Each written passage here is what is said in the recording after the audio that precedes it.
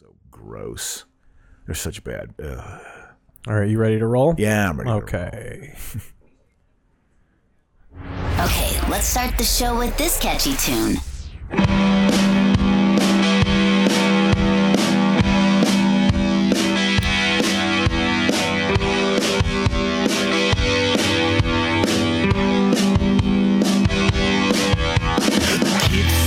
All on the TV screen, you gotta show him some love, you gotta show him some green.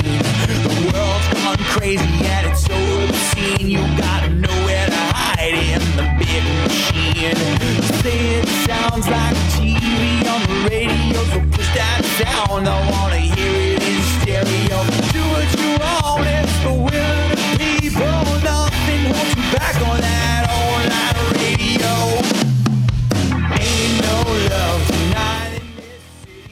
Buddy. Ooh, I was muted. We were muted for a second there. Welcome to the podcast. I'm Keith Pazel. This is the show. Here with Adam.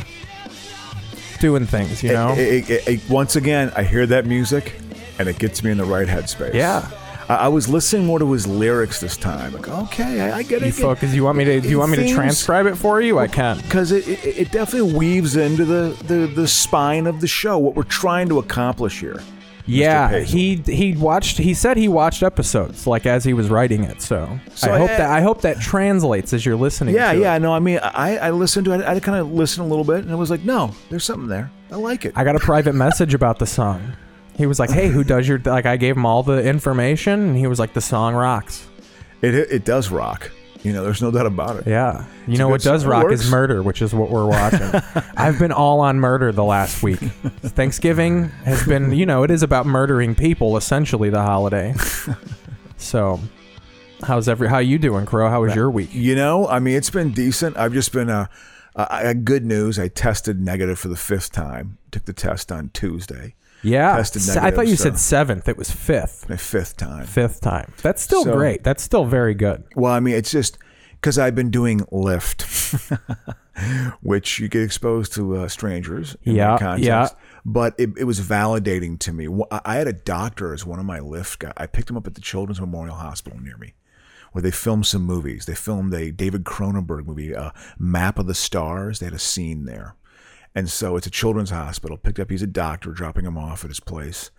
And I was just telling him what I was doing. I just tested negative. He was like, yeah. No, it was even before testing negative. It was before that. And he was like, oh, dude, you're going to be negative because you do the right steps. You wash your hands and you wear your mask all the time. I said, well, I see a lot of strangers here. He's like, yeah, but you know something? If they're wearing a mask and you're wearing a mask, yeah, and they're only in there for 10 minutes, 15 minutes. He's like, and this isn't real anyway.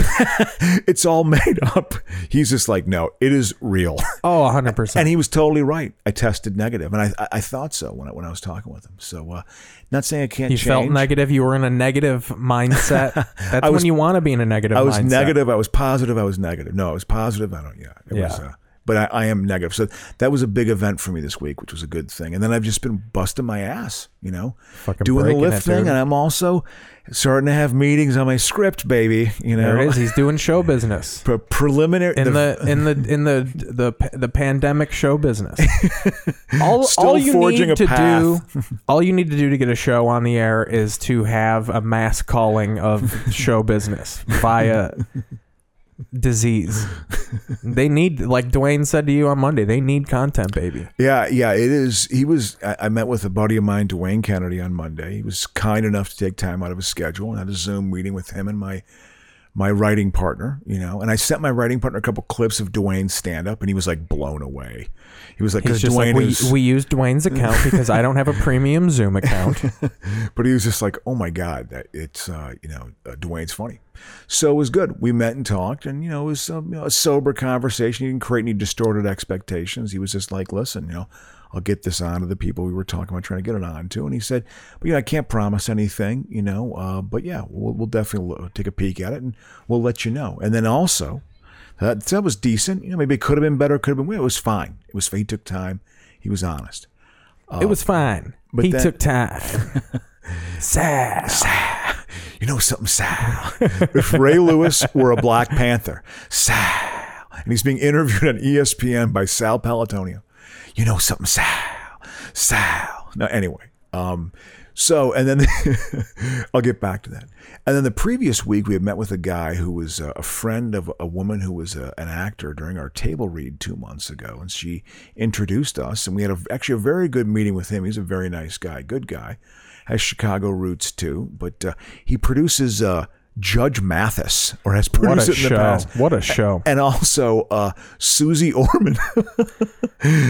So it's like whatever. But he was like, man, he's dropping names. So do you know who Susie Orman is, Crow? Yeah, absolutely. She's like I never know if she's a scammer. I never know if she's a scammer. Oh, no. She's actually, although it has that feel of that, the way it's produced a little bit, but she's actually, I think, somewhat legitimate. I mean, I've watched her before, and I'm like, yeah, she's okay. Because it starts getting into lifestyle shit. Oh, absolutely. No, it does. It does. Because it's just like, hey, here's how you got to deal with your debt and manage your expenses. And, I think so many folks, they just can't control their spending because the entire culture is geared on spending money. Well, yeah. So it's like... And I was even thinking about it because her family was asking me, like, what do you want for Christmas? And I was telling her, I was like, honestly... if I need something throughout the year, if it's not super expensive, I just buy it. And I was thinking how that really eliminates the options for presents for me. Yeah. Because I'm usually I got it. Yeah. I bought my board. You have. So you have really what you need. Everything I want is $1,000. I want a camera for the podcast. You have invested in your podcast. $650. Yep. You've invested. So yeah, there you go. Thumbs up in me. Yeah, no, absolutely. So that this week, I was able to send that script on to the first guy I met with, and he had signed a non-disclosure agreement. So and we registered the script. That's when you know it's show business, when you got that NDA action happening. We're just being responsible, and I'll be curious to see. He's reading it this week, and he claims he is. We'll see if he has the time. And we'll see what their thoughts are. But the initial reaction was, yeah, it's a good idea. What you're doing is it's timely and a very good idea. Okay. But then we have to execute, and I hope what we produced is good enough to actually at least say, okay, we can work with this. I don't have huge expectations other than becoming famous and a household name. Other than eventually getting Me Too. Other than going back and looking at my racist jokes I've told in my past and canceling me, when I'm There we go. That's where I'd be. I'm gonna land on my feet in Portland. That's where I'm gonna end up. It's like Rogan ended up in Texas. I'm gonna no. Yeah, you're gonna go to the left version. You're just gonna go way left. God. You're gonna start a militia somewhere, like a fucking socialist militia. Well, the Second Amendment applies to us too, Keith. I don't know if you're aware of that. Let's flick around a little bit. So let's talk TV before we ramble too much. Exactly. As everybody knows, this is a podcast where we, through television, try and get to what's going on in the world, what's going on in our worlds. So exactly. I've prepared some stuff. We have The Predator on channel, I think it's FXX. When was that? You got swindled. That's mid to early 2010s. Because I worked at fucking Dunkin' Donuts in Dyer, Indiana when that movie came out. The Predator? Yes. Wow. Because it was a big reboot. Were you doing stand-up? Oh, yeah. Okay. Ooh, I think I might have just started. Yeah, started in 2010. 10 years ago? Yeah, Jesus. I talked shit for 2 years at Dunkin' Donuts. I remember when Barack got elected president, I was talking smack about starting to do stand-up. You were getting up. Yeah, you were getting... Well, I did it for the first time when I was in 2004. Yeah. I was 18. Yeah. You were an embryo. Me out. I did it at the Riddles in Orland Park. Yeah, and absolutely. They kicked me out because I said I was 17 on stage. Oh, and they thought you were 20. And I saw them go over to my friends, and they were like, yeah, your boy's got to go after his set. I bombed gracefully. They helped me out. It was one of those moments where I froze, and some fat black comic in the audience goes, come on, man. And I was like, man. All right, here we go. My life, it was so weird how quickly it crumbled. You don't understand how quickly it crumbles. When you go on stage for the first time, it's over quick. Well, it's over quick. I remember my very first set. I graduated from my stand-up class, taught at the Funny Firm by Paul Slater and Len Ostrovich. Len Ostrovich, who in the middle of my class, this dates when I was doing stand-up, had to go to Bill Hicks's funeral. He had to go to Bill Hicks, one of our teachers, because he knew him well. Because Hicks used to always work at the Funny Firm, And And yeah, anyway, it's just, I'm just giving a little TV in the background while you tell this. Anyway. It's nice to tell. I think these panic noises go well with you telling this story. Because I killed the first time I did stand-up. Yeah. I killed. Just much like Predator's about to kill these people. Has Predator been has he been hatched or something? Or has he been... It's like a planet of predators, I think. Oh, okay. Let's see the info. 2018, so I was wrong. From the outer space reaches of space to the small town streets of suburbia, the hunt comes home. The universe's most lethal hunters are stronger and smarter than ever. So obviously, they're coming. People of color. Okay. Yeah. How can they improve on the Predator? How can they do that? I'm trying to look up what the early 20s was, because that one did come out. Yeah, well, there was one where Adrian Brody was in it or something. Yeah, that's the one I'm talking about. That was actually... That was Predators, yeah, I think. Yeah, I think it was. 2010. I remember seeing them being like... I didn't see it in the theater, but I watched parts. I was like, okay, this, for what it is, it has... I don't know. That was the soft reboot, but it's bad when they wait 8 years to fucking do the sequel. Yeah. Because The Predator is like another reboot sequel. Exactly. Look, we're on the Predator ship. Whoa! The fifth Predator film set during... so this is... Okay, so a fifth Predator film set during the American Civil War has been announced. How does that make you feel, Crow?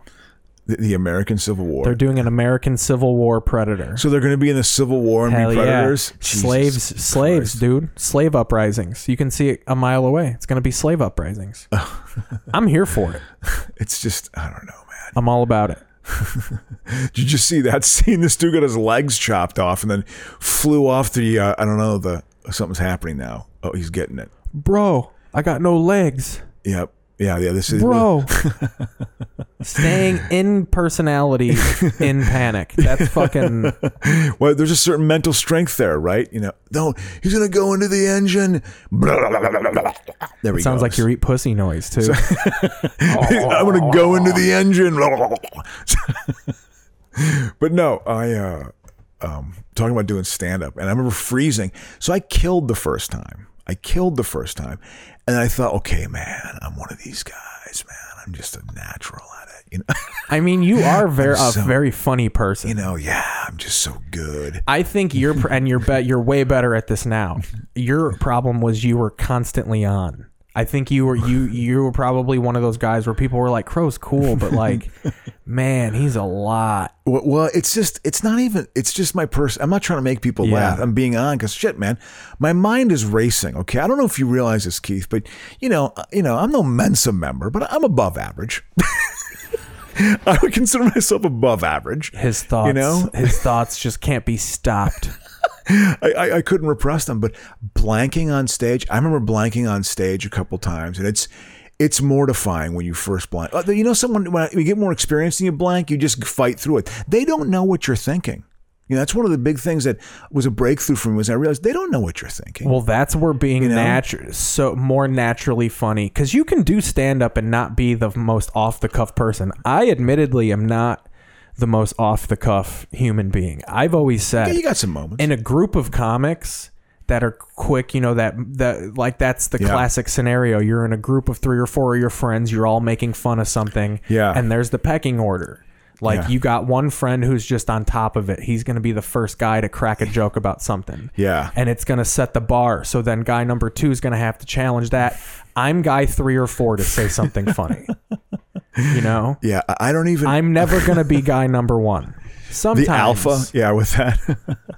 Maybe I've been that way, but so infrequently. I'm sort of like a home run hitter. And even in this strikes podcast, out a lot, I've found that whenever I hit my home runs, it's always because I kind of play that like antagonist. Sometimes I have to play that antagonistic host where I'm just like, you old fuck Crocious. Like a lot of my sass that I give on this show is like host driven. Like, it's not like when we turn this off, I'm fucking zinging Crocious about being 50.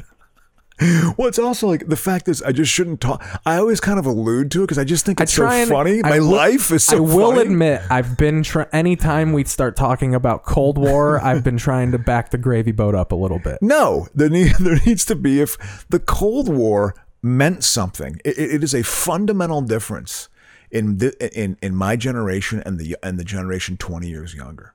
It's a fundamental difference because you weren't raised with it. I was was like Iraq War and Desert Storm and shit, but it was like tactical. That's like tactical shit. Yeah, it's not like this conflict that was global in nature, you know. And like people always hated Russia. Russia was always the big scary guy. That's what's so hilarious. The big scary guy. That's what's so amazing that Trump went in and was able to make people say it's better to be Russian than the Democrat. You know what? Unbelievable. I initially took Trump doing the Russia thing as kind of like everyone always complain. I remember when I was growing up, people were talking about like Russia, the grandpa enemy. Like, why are we still worried about Russia? Their toilet water's dirty. Like, what are they going to do? And then Trump comes in and is just like, I want peaceful relations with Russia. And I'm just at first I was like, well, maybe that's not bad. Oh God. And then you learn, Crow. Yeah, exactly. No, that when you saw, to be honest, I wish I could cue the Alanis Morissette song. You learn. I thought that one. I thought it was the other one. And the song about fucking Dave Coulier fucking her over. That is Uncle Joey. That song was a hit in 94, 95. And see how much of Vacation we got left. So bad. But yes. This is the new Vacation. Oh, with Applegate and Wes Ed Helms. Wes Helms. I think it was a baseball player. I think because he's Russ. It's Russ as an adult because Chevy Chase is in this movie and he probably did try and honk Christina Applegate's boobs. I tell you what, I think she's had double mastectomy. Really? She's got him gone. She got him Tignataro'd. Yeah, absolutely. As did I think Angelina Jolie. You know, so let's go to some retro. Let's see what we got. Let's check in. Oh wait, wrong channel, huh? Yeah, don't go to Teen Titans. I really no, it's supposed to be the Italian job. That's actually what you like to watch, I'm sure. I love Teen Titans, dude. Don't fucking. Of course it does, man. You know, I got to adjust. I had the wrong fucking channel. But then Russia's okay though. You know, I'll listen to Putin. Why not? We missed the Italian job. Like wow, could you imagine thinking that's appropriate, like just buying his line? It's amazing. But whatever. He lost. American Hustle. I think he'll be he finally kind of admitted it for a day and then quickly took it back. Well, then he put out, if the Electoral College gives him the votes, you know, I'm going to leave office then. Like as a weird threat. Like he wants a little more on top. Just as long as I don't lose by a lot, then I'll leave peacefully. Well, it's also him just sticking the eye of as many traditions he can think of because he hates the government so much. And I think he's recently said that I will concede as long as Joe Biden also admits that some of his votes were illegal. Oh, God. That's contingent. God. It's amazing. And that narrative that he's creating is... I don't know. It's just commercial talk. This is good commercial talk because it's all for the next election. That's right. The election was stolen. It was stolen. You know, and believe me, I was blown away when Hillary. Crocious' favorite movie, Harry Potter and the Deathly Hallows. Well, Crow, I will because you've told me off camera you're a Goblet of Fire guy. He likes when Cedric because that's when Voldemort comes back. That's when the true tension in the story starts. I have. Never watched a single solitary second of any Harry Potter movie Crow, in my entire life. That is going to change today. So I have never seen a Harry Potter movie. I thought this is this like the Croods or something or the. Well, this is a preview for the new Croods movie. Absolutely, this movie's going to make $1 billion. Well, not $1 billion because we don't live in the economy where things make $1 billion, except for 2 people on Earth. Well, two people have made $1 billion. No. There's not been. No, there are hundreds of billionaires on the planet. Well, I'm saying over COVID. COVID killed billionaires except for 2 people. We got Bezos and Gates. I have a feeling Warren Buffett's doing just fine too. I think he's less than a billionaire. He's giving away his money slowly. I think he's not dropped. Less than a billionaire. Let's see. He's not less than a billionaire. He's worth a lot of money. I think he's divesting a lot of it and giving it. He's giving it to charity, dude. He's done. He's fucking I gave some done. to his kids. I know too, but. The richest in 20. Even fucking look at how fancy this Forbes billionaires list is. I'm sure it is. It's not even a list, it's a map now. I like to look at how many the States has the most, and then the next closest country is probably either China or Russia. Big maybe. drop off. Oh, of course, the States has the most money. It's had the highest GDP for 125 straight years. Since 1896, that was the first year it had the largest GDP, they estimate.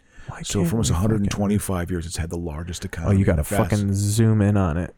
Yeah, but yeah, I know he's worth. I'm gonna guess he's probably still worth like I don't know, 80 billion. Yeah, probably. Let's see, because Bloomberg is 16 and he's 48.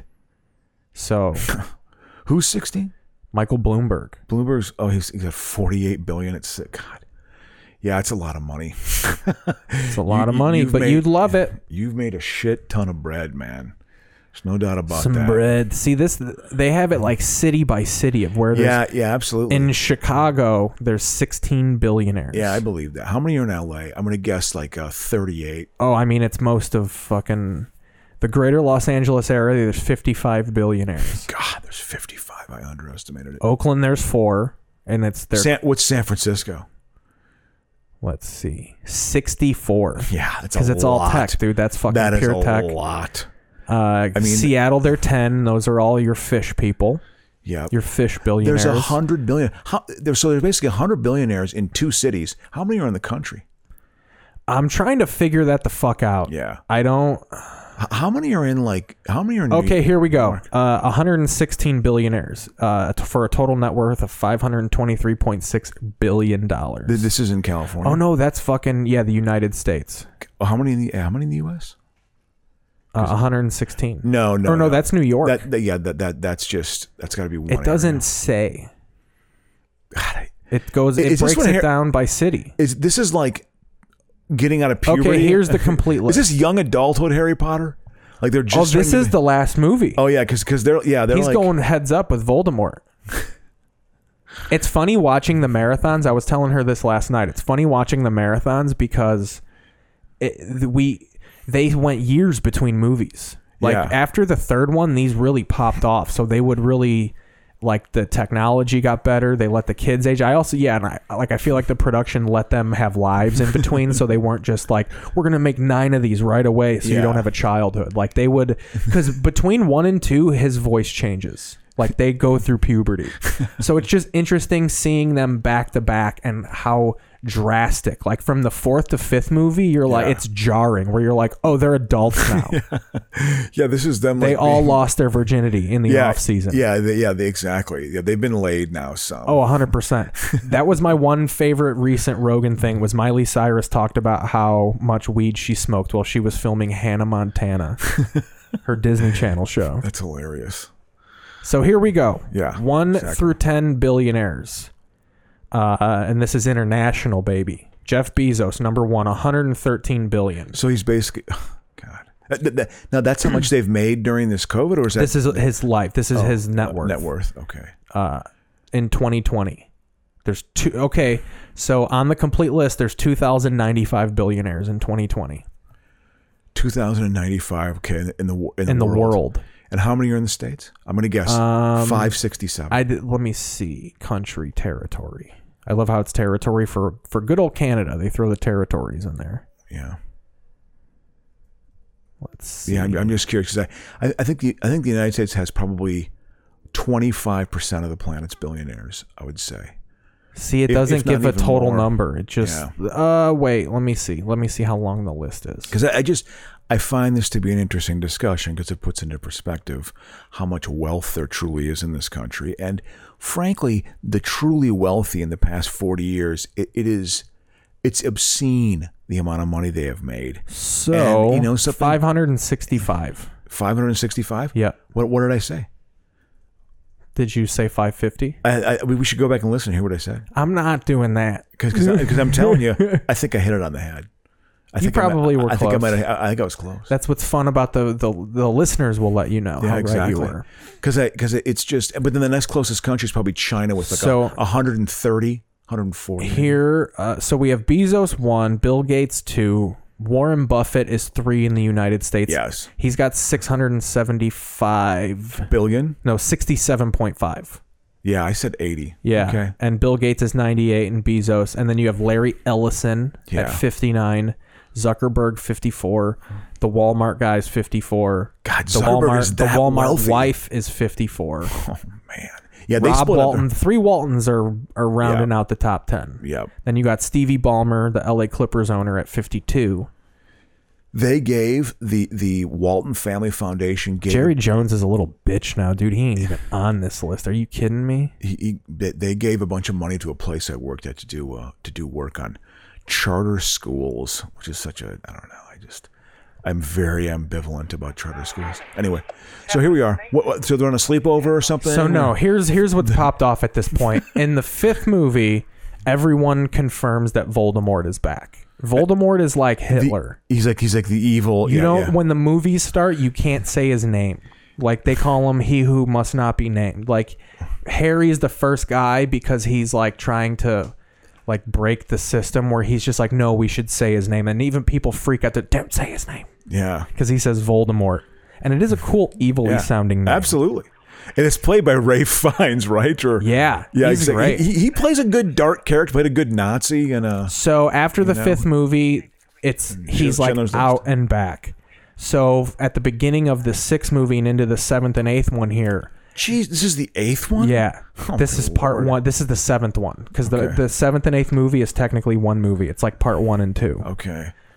So they're like, they've quit school. The Voldemort's people are like real non-wizard people are starting to get fucked with. Like they're in the real world. Yeah. And like there's a awesome scene where, so in these 2 movies they have to hunt what they call Horcruxes, and what Voldemort did he through magic put his soul in 7 different objects in his life, and they have to find him and destroy him. Oh, in order to destroy to destroy him. Oh, okay. So they have quit. At the end of the 6th movie, they leave school, and then the 7th and 8th movie is them finding these Horcruxes. So it's obviously evolving into a young adult novel movie. Oh, dude. You know, Hunger Games. I mean, in the 4th movie, people die. Like, kids die. Yeah. Like, they're not little kiddie movies. They're like PG-13. I would say getting to a hard PG-13 without blood and shit. Yeah, exactly. And in this one, like, they have more budding romances. Like her and Ron, the ginger, are like boyfriend and girlfriend. Harry is with Ron's little sister Ginny, who How old are they here? Are they like early 20s? Probably 20, 21, early 22? mid-20s. Yeah. God, they're so young looking for crying out loud. I'm so fucking old. You can smell it. Because I look at her and I feel dirty about it. Oh, that was an intense scene. So he's got an invisibility cloak. And Voldemort does? No, Harry. And he put it around him so the Death Eaters didn't see him. And she's like, he could smell my perfume. Because he was like face to face with them, but he can't see him. Because you could still touch someone. It would be like if I put an invisibility cloak over you. Someone could still sit on you. Yeah, you just look invisible. Yeah. By the way, I'm thinking about that line you had a couple shows ago, and I want to bring it up of like how awful it would have been to work with Spielberg or Lucas. Like, yes, I've got this world in my mind, and I have to get it out. Well, this is what this is. I've got this Harry Potter world that's so specific and has so many subsets, and it all has to have a story logic that completely makes sense and contributes to the 7 objects that we have to get. George, even just the technical parts, like George. God, this is so George, the garage door on the spaceship broke. It's actually a pod door. Yeah, but you know what I mean. Well, no, you gotta. It's what. So they're living in like a trailer park. Is this where you grew up, Keith? Yeah, this is where. So they're just roaming around. Yeah, who knows where the fuck this is? So they're roaming around trying to find these Horcruxes. Yeah. What else noteworthy could I tell you? Okay, I mean, I guess that's enough of a plot. At the end of the 6th one of. So this is the 7th, though, correct? Let me see if it's part 1. Is this Deathly Hallows 1, 2010? Yeah, I think so. 2010. Okay, yeah, because this was this went on. This was a this franchise is Deathly Hallows Part 1 for like 14 years. I think 06 was the first one. I want to say maybe 07. Do you want me to spoil it for you right now, Crocious? Yeah, I don't give a shit. Harry is the 7th Horcrux. What does that mean? He has to die to kill Voldemort. Oh, Because at the beginning, the whole movie starts. Harry's famous because Voldemort murked off Harry's parents because they were big libs. They were big libtards. They wanted to stop Voldemort. So Voldemort kills them, and then he tries to kill Harry, but his death curse backfires and fucks him up. Doesn't kill him all the way, but sends him away. And that's why Harry's got the scar, and he's the only person in wizarding. It would be like if I went to shoot you in the head, and it like missed, and then you were known for that for your whole life. Like, you're the boy who lived. That's what they call him. Like, you're the boy who lived. Yeah. So, but that because because he hit him with the death curse, and like that, he like put a piece of him inside of Harry. Oh, put a piece of Voldemort. Like Voldemort died because his death curse fucking reverberated. But Jesus, he like, this is complex. So they make it to where am lost. Oh, it's No, I'm listening. It would be like basically I go to kill you. Yeah. And then it fucking bounces back and then kills me, but like not all the way. Like I just go away. So some of the power of the original shot was lost. So Voldemort's there's an echo of Voldemort. Voldemort is in every movie. He just, in the first one, he's attached to the back of some teacher's head, and he's just like, that's good and creepy. And then in the second movie, he is like, he possesses like this journal and talks to Harry through this journal, and they show the younger version of Voldemort in that one. He's like a young man. And then in part with that weird 3, face still? No, he's got a normal face in part 2. Part 1, it's not as snaky. But then part 3... How does Voldemort I don't think he's in 3 at all. 4, he comes back. That's the 4 is the first one Ralph Fiennes is in. Ralph Fiennes, but again, he was great as the administrator, the SS guy in Schindler's List. He was totally good. That's when I first remember seeing him acting. He was in stuff before that. Like I never knew Liam Neeson. That was my introduction to Ralph Fiennes, and Liam Neeson was Schindler's List. You know, and those guys were. Then I realized that Neeson was the bad guy. He was the bad guy in the last Dirty Harry. The good guy. No. He was the bad. No, not in Schindler's List. In Schindler. But he was actually the bad guy in the last Dirty Harry movie with Jim Carrey. He's like the scumbag director. Really? Yeah, he's the bad guy in like I don't know what Harry is. Jim Carrey's in a Dirty Harry movie. Oh yeah, absolutely. He lip syncs to Welcome to the Jungle. Jim Carrey's in that, and then also Liam Neeson is the bad guy because he's the director. Jim Carrey is this musician who's a big junkie, you know. So that's wild. He was a big junkie. It's amazing. But yet when he dies, he totally dies in a Jim Carrey way. It's like flailing around, like, you know, his good physical. He can't help it. He's got good physical comedy. So him trying to be serious when he dies is kind of funny, you know. But yeah, he's in that, and then also. Liam Neeson was the bad guy. He has like a ponytail. That whole bad phase of the late 80s when like men had ponytails. Pete Townsend had a ponytail like in 89 playing Tommy. The entire Koch family is number 18 on the billionaires list. Well, they're big Trumpers, right? And then a bunch of Amazon people are up there too. Like Mackenzie. Fucking Bezos' wife is on there now because of her divorce. Jesus Christ. Wow.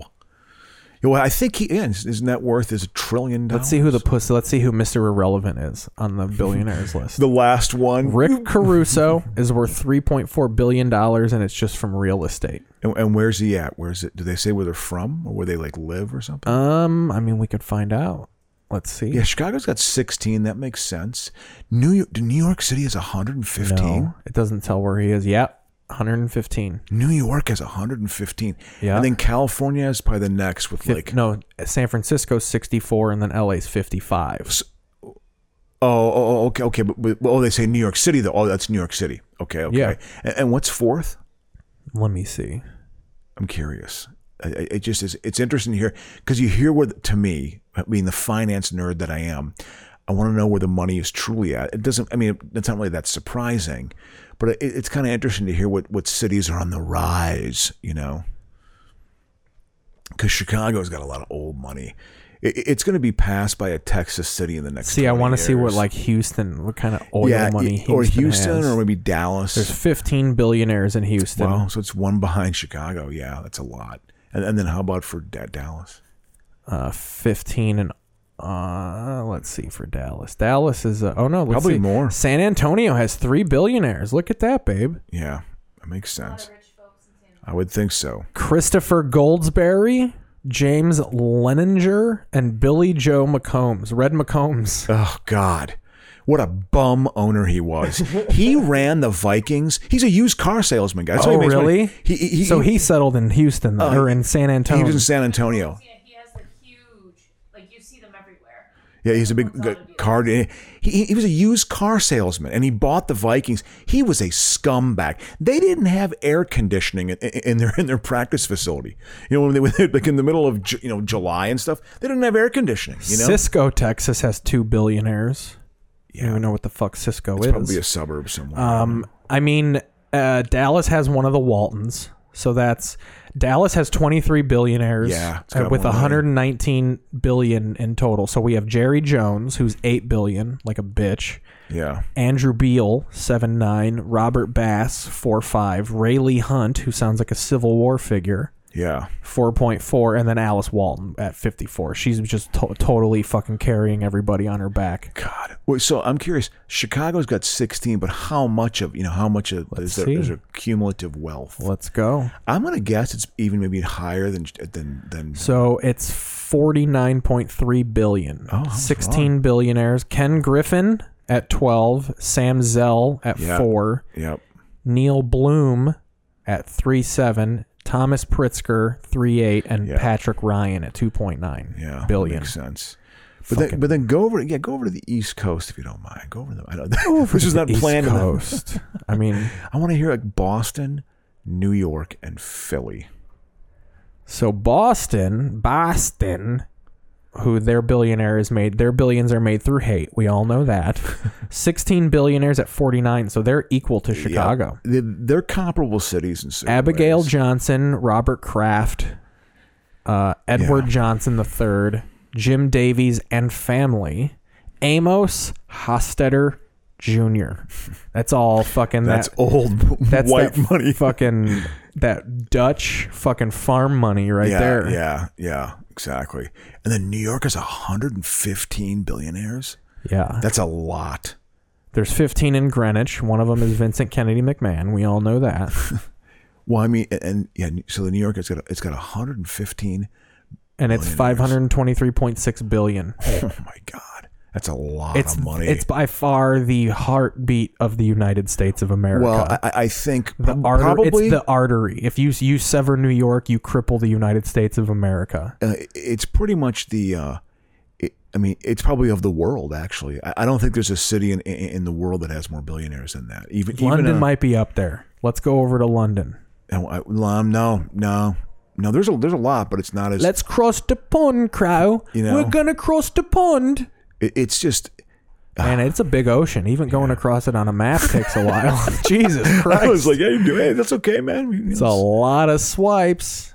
I'm guessing London definitely has some billionaires, but not that many. It's 56 and 212 billion, so you're right. But yeah, it's more than Chicago, but not as many. Yeah, New York, it's half the amount of New York. And London's got some of the old money. There's some oldest money. Yeah, in London. Some of that money is in old-timey Civil War cannons that they have to jam down with fucking bats and pats. But like, what does like Moscow have? Let's go. Let's take a trip over to Russia. And maybe Paris. Paris, though, it's not. Paris. It is the most beautiful city in the world. Yeah. They just put the fucking... I like to listen to jazz. Do you understand? I like listening to the rhythms of Satchmo. Oh, jazz. Russia's so big, you almost don't even know where it is on the map. Yeah, because it takes up one. Like you have to zoom out aggressively to see all of Russia. It's 1/5 of the Earth's surface. So, let's see, Moscow. There's a couple random snowy towns. So Moscow has 70 billionaires, 301.7 billion. Not as much as New York. No. And then maybe like Beijing or some Chinese. And then I mean your Emirates areas, your Middle East is just fucking littered with billionaires. Yeah. How many like in the middle? I'm wondering if New York has the most of any city in the country or on the planet. It probably does. I think it does. It's got probably. To. I would say so. It's got to. Yeah. But anyway. I think that's the scene. This is proof right here. Yeah. Nothing funny comes of money. No, no, I'm not saying it's trying to be. It's very interesting. It's interesting. That's the blessing of podcast, Crocious. You don't have to be funny all the time, but it's good if you can be. That's what we're going back. I'm not yelling at you. I'm just fucking shooting a little shit. I'm being smarmy host. We're watching. We're watching this. Okay, so Ron's all pissed off. What's their relationship? They're the best three friends. of them. Okay, they're best friends. But who's having sex with who? Okay. Well, I don't think they're boning yet. They do have kids because at the end of the last movie, they flash forward 20 years and they show you when they're parents and when they're kids. So they all. But Harry Potter's dead though because he had to kill himself. No, he comes back to life. He dangles in the afterlife. He dangles in the afterlife, and then he cuffs something in his hand before he dies that brings him back to life. I've got this world. Yes, I'm an author, and here's what happened. And, she's a transphobe, so let's not talk about how much of it. Let's not dork her up. She's a bad person. The lady who wrote this book. She's a bad human being. So, what happens is he basically goes to an afterlife scenario where he talks to all his dead loved ones. He talks to Dumbledore specifically. Yeah. And he basically says, because Harry goes, I have to go back, don't I? Yeah. And Dumbledore goes, like, you don't have to. Like, who's Dumbledore? He was the headmaster at the school. Oh, and he's gone into the afterlife. He dies in the 6th one. Okay. Alan Rickman kills him. And who's the headmaster? Who's the actor? There were 2 Dumbledores. So there was one guy who was Richard something. Okay. And he's the one everybody likes. He died after the 2nd one. So this is supposed to be funnier? I'm totally dude, you'd be surprised how much more people were invested. Of course they're into this, man. Harry Potter than a list of the world's billionaires. I'm sure it's, oh God, yes, like this world. Crow, these movies made way more than stuff. This is one of the highest grossing franchises in the history of film. Oh, absolutely. I'm sure. Absolutely. They were hits. They were hits. And Crow, as long as I would, you probably would have to have kids to sit down and watch it, but they're not bad movies. Oh, I'm sure they're fine. Yeah. I'm sure they're fine. I'm sure they're good. I just have never watched them. So yeah, he gets the choice. So I will judge them. He gets the choice to stay dead or go back, and he chooses to go back. And Voldemort's carrying him, his dead corpse, and making his big villain speech, and then Harry's eye opens up and he rolls out, and they have a big wand battle. Yes, with their wand and their magic. So he marries Ron's little sister, which is. It's appropriate later on, but when he first meets Ron's little sister, she's like a little kid, dude. Yeah. It's just weird to think in hindsight that that 9-year-old girl in 10 years is going to marry Harry Potter. Is going to marry Harry Potter. Well, she's so young. I think she went to Brown. That's not Ginny Weasley. No, isn't that that's Hermione Granger? Yeah, that's Emma Watson. Yeah, exactly. She gets with the ginger. But I'm saying, she's so young. Yeah, I almost feel weird being kind of thinking she's cute. I'm sort of like, I don't she's know, she's too young for me. It's appropriate now. She's almost 30. But I mean, yeah. Well, now, exactly. But here in this movie, you could even ask her out on a date, Precious. Maybe I could. I'm hoping. What? Because she's a boring British fucking lib. You probably would, talking wise, you might get along with Emma Watson. Of course. How's? Oh, I'm sorry. It's so boring. To talk about? No, they don't want to talk. No. So yeah, we're watching Harry Potter. I mean, this is all I wanted to get out of it is torture you and. Are they on a planet's surface right now? No, they're on Earth. Ooh, they're on Earth. This doesn't take place outside of any sort of They do cool shit though. Check this out. So see that tent they're in? That looks like something from World War I. That tent they're in is the size of a regular tent, but when you go inside of it, it's like a fucking mansion. It's like the TARDIS from Doctor Who. That's fun magic stuff. That's fun magic stuff. If I could do that, you'd be on board with magic. I don't know. I don't know. I just don't care anymore. It's all good. I just, just the whole, my imagination. Your imagination is important. It's a necessary thing. Integrating it into your life, how do you, Let me get my deep thoughts here. Let's go to some reality. There you go. History's greatest mysteries. And it's just some old Is that guy Ed talking. Gein? Is it fucking Ed Gein? I've come back from the dead and I'm Ed Gein. This is DB Cooper shit. You know, he's been making a little bit of a comeback, I think. There was I have HBO for this month, so I've been watching a lot of movies. You know what movie I watched? I watched a T.J. Miller movie beginning to end. I had never watched one of his How'd you like it? It was pretty bad. Well, yeah, he takes shit for money. It's Underwater. Speeds on, but we've been there. We've played that game. Underwater, which was a Kirsten Stewart, like a on the bottom of the ocean kind of science fiction creature movie. It was bad. Although I'm glad I watched it because it was just so derivative. Let's like take it's just so. I mean, I watched. Let's Alien. put our heads back in reality here and see what's going on in the world. Ooh, look, you got fucking him crying. I watched Alien last weekend, and I hadn't seen it in the years. original one. That movie's scary. That's a horror movie. It's fucking good. Alien is a good movie. That is one movie. It's still aged well. That's one movie where even as a kid, I was like, "This movie rules." Because even though they don't show the alien until the end, there's enough like scary. Oh my God, almost moments throughout it where you're like, oh, and when the thing pops out of the guy's chest. Yes, that was just the idea of finding out that British guy's been fake the whole time. Oh, yeah, absolutely. When I went back, I read the Wikipedia for Alien. It was completely interesting. That whole sequence of Ian Holmes' character being an android, was like that was one of the final things they added to the script. Because they didn't quite know they didn't know if it was going to work. He was or just not. a British guy at first. Yeah, right? he was just a cast member. He was just a crew member, and they made that. They did that change, and also they added the final scene. It was supposed to end with just the ship blowing up, and she wins. That's how it was going to end. It wasn't going to be with the alien in the little pod with her, but they added that in, and it was like that was a smart move. That was a smart move, because that look makes at Ed Norton with his little fucking cowboy mustache. Rounders? This is the Italian job. Okay, I recently showed her Primal Fear. Remember Primal Fear Crow with Richard Gere? That takes place in Chicago. That was, I think that was raped Norton's altar boys. That's just one of his. Yeah, that is his first movie. Yeah. Fucking dazzles people. Anytime you do a movie, your first movie, and you do one of these here Southern accents. Oh, I'm just a raped altar boy. I sure am a Southern gentleman. Oh, because he has split personality. Well, yeah. Because he's been shattered by being. But then at the end of the movie, you find out that the split personalities are fake, and because he's this shy, raped altar boy.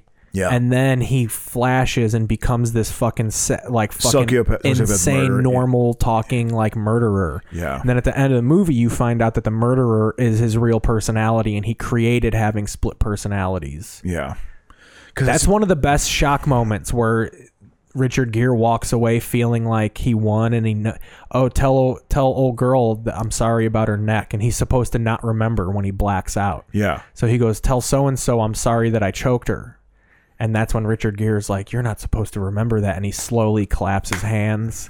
Yeah. And like, congratulations. That's when and you're like, oh my God, this is so fucking awesome. Yeah, man. That was such a 90s thing of the moment where you find out that he's a shitbag, but you're like, what a badass. Hell yeah, murderer. Fuck yeah. Well, that was like, because the serial murderer thing was such a thing of the 90s, because Silence of the Lambs was revolutionary. Andrew Cunanan actually happened. Yeah. Yeah, I remember that being a fucking... I do too. I would watch that. I remember when they killed him. They cut to, like, they ended television across the board to cut in on that. Did you... I watched the mini series they had. It was like 2 years ago about Andrew Cunanan. The guy it's on Netflix now. I didn't see all of it, but I hear it's really good. Oh, I liked it a lot. I thought it was pretty good. Like that, and like when I compared that to the O.J. Simpson one, the O.J. Simpson one had more comedy. This is more just kind of disturbing and depressing, and just basically, and just essentially saying it was homophobia that made him what he was. Of just the homophobia and the lack of acceptance made him. I mean, he was a stone cold sociopath, and he was fucking crazy. I mean, he was pretty nuts. But was also just systematically humiliated. I think he was also molested by his father. That was another thing that was gone in his past. I mean, that's where your real power players got touched. That's just how it is. Yeah, man. Oof. That's right, because they're the first ones that go down in a prison riot, right? They get dangled, the pedophiles baby. they get killed right away because basically everyone in prison probably was sexually abused at one point. Yeah. I mean, I would think that they were. And that humiliation of that just stuck in their brain. That's my favorite prison trope is this isn't prison, but like when they have like all their shit, like they have the nice cell. Yeah, like everyone else is getting fucking strangled with dirty towels. They have no sheets, and then they're golfing. And then the one guy's got like a jukebox in his fucking cell. Exactly. I remember that. Like you ever see the movie Bad Boys with Sean Penn? Yeah, my dad loves that movie. Yeah, that was like Sean Penn. Like, this guy can do a gritty role. He's a young guy, up and coming actor. That's also filmed in Chicago. It's a complete Chicago movie, and the prison they get sent to is like a downstate Illinois prison where he has to fight that Puerto Rican guy. They have a knife battle. Yeah, that's the scene where they do the bag of soap. Oh yeah, absolutely. I remember that. Yeah, they get. Oh, no. You're thinking of a Full Metal Jacket. They get cans of soda and exactly. Bad Boys. And Bad Boys. And then there's also like that one guy who's like, he's like the Jewish nerd genius guy. That's Alan Ruck from fucking from Ferris Bueller. Oh no, there's that. That's his That's buddy. fucking Abe Froman, the Sausage King of Chicago. No. That's Penn's buddy. But yeah, no, I remember that. But yeah, it's the same sort of idea. Like some guys in prison, they got a This is a place I think I would thrive. I'd be a good metal yard guy. That'd be a good skill for you. Well, no, man, I tell you what. When I was a kid, I used to love going to like dump spots, and like a car. Like car graveyards, junkyards, boneyards. I used to love going to junkyards. I loved it. I used to love sitting in the cars. It was totally fun. But remember, my father was like, "Don't cut yourself. There's tetanus all over you. Don't cut yourself." Like they don't run too fast. It's not specifically tetanus. Because you can get tetanus. It's not like they dip the car in tetanus and like if you touch it.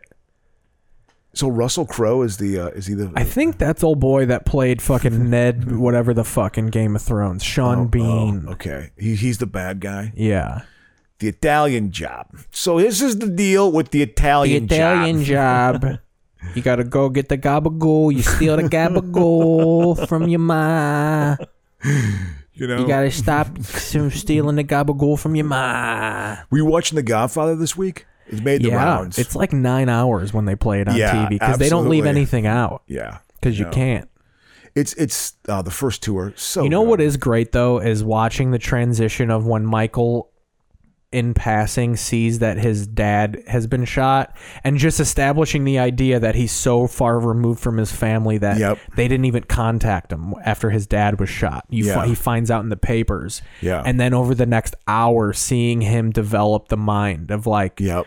When he goes to the hospital and he coordinates the protection and tells old boy to like, hey, put your hand in your pocket and pretend like you have a gun. I think that's the first step of like he's getting back into the family. And then the true closing of the moment is when he comes up with the plot to kill the cop. Absolutely. That's when even Sonny smiles and he's just like, we got you, son of a bitch. Well, and they started laughing. You're not a soldier boy anymore. They start laughing at him. But then it's also him, like, it is the family becoming the modern mafia, too. It's modernizing. She made a hilarious point because she was asking me little questions and she was like, so, like, what's their deal? Like, how do they make their money? And, like, because she was hearing them talk about heroin and she was like, oh, is this about the mob getting into heroin? And I was like, yeah, but Corleone doesn't like it. Yeah. And then she was like, well, what does he make his money on? And I was just like, I don't know, like, well, they talk mob about shit, that. like gambling and unions. And then I said, unions. I go unions. I go, remember they were telling old boy if he doesn't hire Johnny Fontaine, they could like bust union problems for him. And she was like, well, if they are the unions, how are they going to bust the unions? No, it is. They made money in unions and also gambling because they talk about that. Because when they're having the discussion after they come back from the horse scene, from the horsehead scene, when Duvall comes back and Jack Woltz, she was beautiful. She was the best piece of ass. And then it was when they had that conversation with the Don and Sonny, and then Tom Hagen have the conversation. He's like, now we got the unions and we got the gambling, and those are the strongest things, best money earner. But with the other 5 families can come against us if they get into drugs is the future. But he's holding off because he knows it's a dirty business, you know. And so, and it's him like losing, like he was the dominant Don until that point. I feel like it's not such moral issues and more the danger of it. Like he doesn't want, he's like, it's a dangerous, it's a volatile business. Yes, absolutely. You know, absolutely. So he knows from a business point of view, it's too risky. So don't get me wrong, I like doing a boof off the head of someone's penis just like everybody else. Well, wait, he also... You want to do a line? Hey, I got it. How do you think my jaw says so much? Because I pack it with heroin. Look at this, you know? Keith, you can do... It's great, man. It's hilarious. I mean, everybody does fucking Brando. I can't do Brando. I can't... You just sound like you got gumballs on the side of your mouth. You know... I finished off my Big League Chew. It's the kid's bubble gum, you know? You look like a baseball player. Luca, give me my double mint. Hey, Luca, come pack my mouth with cotton so I can sound like a monster. When they kill Luca Brasi, I mean, that was definitely because he knows that, okay, when he rejects him, when they reject the offer, you know, he knows, that's what he calls Luca Brasi, and he's like, listen, they're going to come after me. Yeah, make him think you're going to fucking... Also, Luca Brasi's dumb fuck ass. You know, the second his fucking thick Italian or thick Turkish ass goes in, he's like, you know, deceive him. And you're like, Luca is not deceiving anybody. This guy's fucking deader than a goddamn doornail. Yeah, they killed him. He's going to get his hand knifed to a table and garroted. Yeah. Yeah. Like a Sicily style, baby. Absolutely. Yeah. They killed him, you know. So you want to, you looking at, you feeling a break coming up here? I'm feeling pretty good, man. Feeling pretty good? Feeling good. I know. We can go back to Harry Potter. So how was your Thanksgiving? We can get back into some commercial topics. Did you not do anything? You didn't eat a can of cranberry sauce or anything? I just ate food. What kind of food? I just made like a chicken thing or bottle something. Of wine. You know, I tell you what. A nice bottle of wine with the condensation dripping off the side of it. I got bombed on Wednesday on a bottle of wine. I got too drunk, actually. I drank did that Chicago blackout Wednesday shit. I got pretty loaded. You know, the cops were so upset that they couldn't pull people over because no one was doing holidays this year. They had the Macy's Day Parade, though. We watched that. I didn't. You know, what was and it no like? One knew what was going on. She was saying it was like I'm waking up to watch the parade because it's like a tradition, and everybody I think just assumed because of COVID that like, oh, they're not doing the parade this year, but they had that motherfucking parade. They had it, and they just did it in front of the Macy's in New York, and then they had like each float pass by, someone would lip sync a song on it, but you could tell that COVID just eliminated a lot of the star power. Wow. That I mean, the Rocks float was by far the most famous thing in this parade. They were having like obscure country stars, a lot of songs in pure Spanish because they could only get Mexican pop stars because Mexican pop stars don't believe in COVID. Man. So it was just a lot of like, who the fuck is that? And then all of a sudden they bring Patti LaBelle out. And then Dolly did it, but wasn't there. It was from Dollywood because Dolly's not getting COVID. Yeah. Yeah. But it was just interesting of like, you know, they were trying to pass it off as this big spectacle. And then they're like, we got Darius Rucker coming up from fucking Hootie and the Blowfish. And you're just like, where the fuck are they getting these people? It was a lot of, anytime you're seeing multiple country stars, you're just like, oh, they didn't have people. Yep. Yeah, they didn't want to do it. The Macy's parade, those parades used to be the shit. Oh, when I was a kid, one of my seminal moments of childhood, 1978, Macy's, 77 or 78, the Village People did the Macy's parade, and I was blown away. The Village People had this weird, like a Gen X thing, was like the Village People like were burnt into their head. That was a real like 70s television moment, you know. Wasn't it like a diverse group of people too? Well, yeah, well they were gay. Yeah. They had a movie, The Making of the Village People, with Bruce Jenner. So all gay. With Bruce Jenner, and it was, I mean, I remember watching it in college.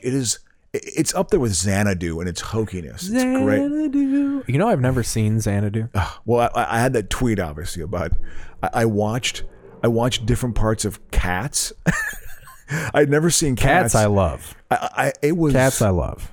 I mean, can't get me off of that train. That caliber of like of the over the top musical is just bizarre to me. It is a bizarre genre of entertainment, and like yes.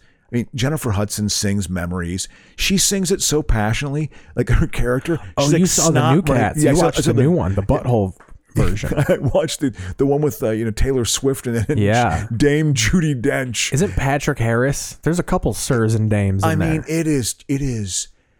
Oh my God! It's Jason Derulo. They had to CGI out his dong because he's hanging so hard. He's hanging such hard dong. And then what's her face is in it? The comedic woman, the Rebel Wilson's in it. I mean, it had a cast. Oh, it was star-studded. They really were ambitious. They wanted it to be the thing. Absolutely, and it was. I watched maybe half an hour. I had to watch Memories. Jennifer Hudson is singing Kills it with such passion. It should have just been that. She's got snot coming out of her nose, and they keep it in. They don't see. Well, the CGI. Because my memories, memory. Like, oh God, it's just I find it preposterous that it's actually popular. I also find I do not like musicals. Watching the Macy's parade, I find it that these liberals are not calling it out enough. That we let the National Broadcasting Corporation dictate that the holiday season has started. Because like the Macy's Day Parade, the way they end it, they make it seem like, all right, we're saying it's the holiday season now. Because it ends with Santa riding off. It's like the official passing of like fall to Christmas. And I'm just like, why aren't more people like that? Is the most capitalist thing I've ever heard in my life. The National Broadcasting Corporation. Now it's fucking winter, you assholes.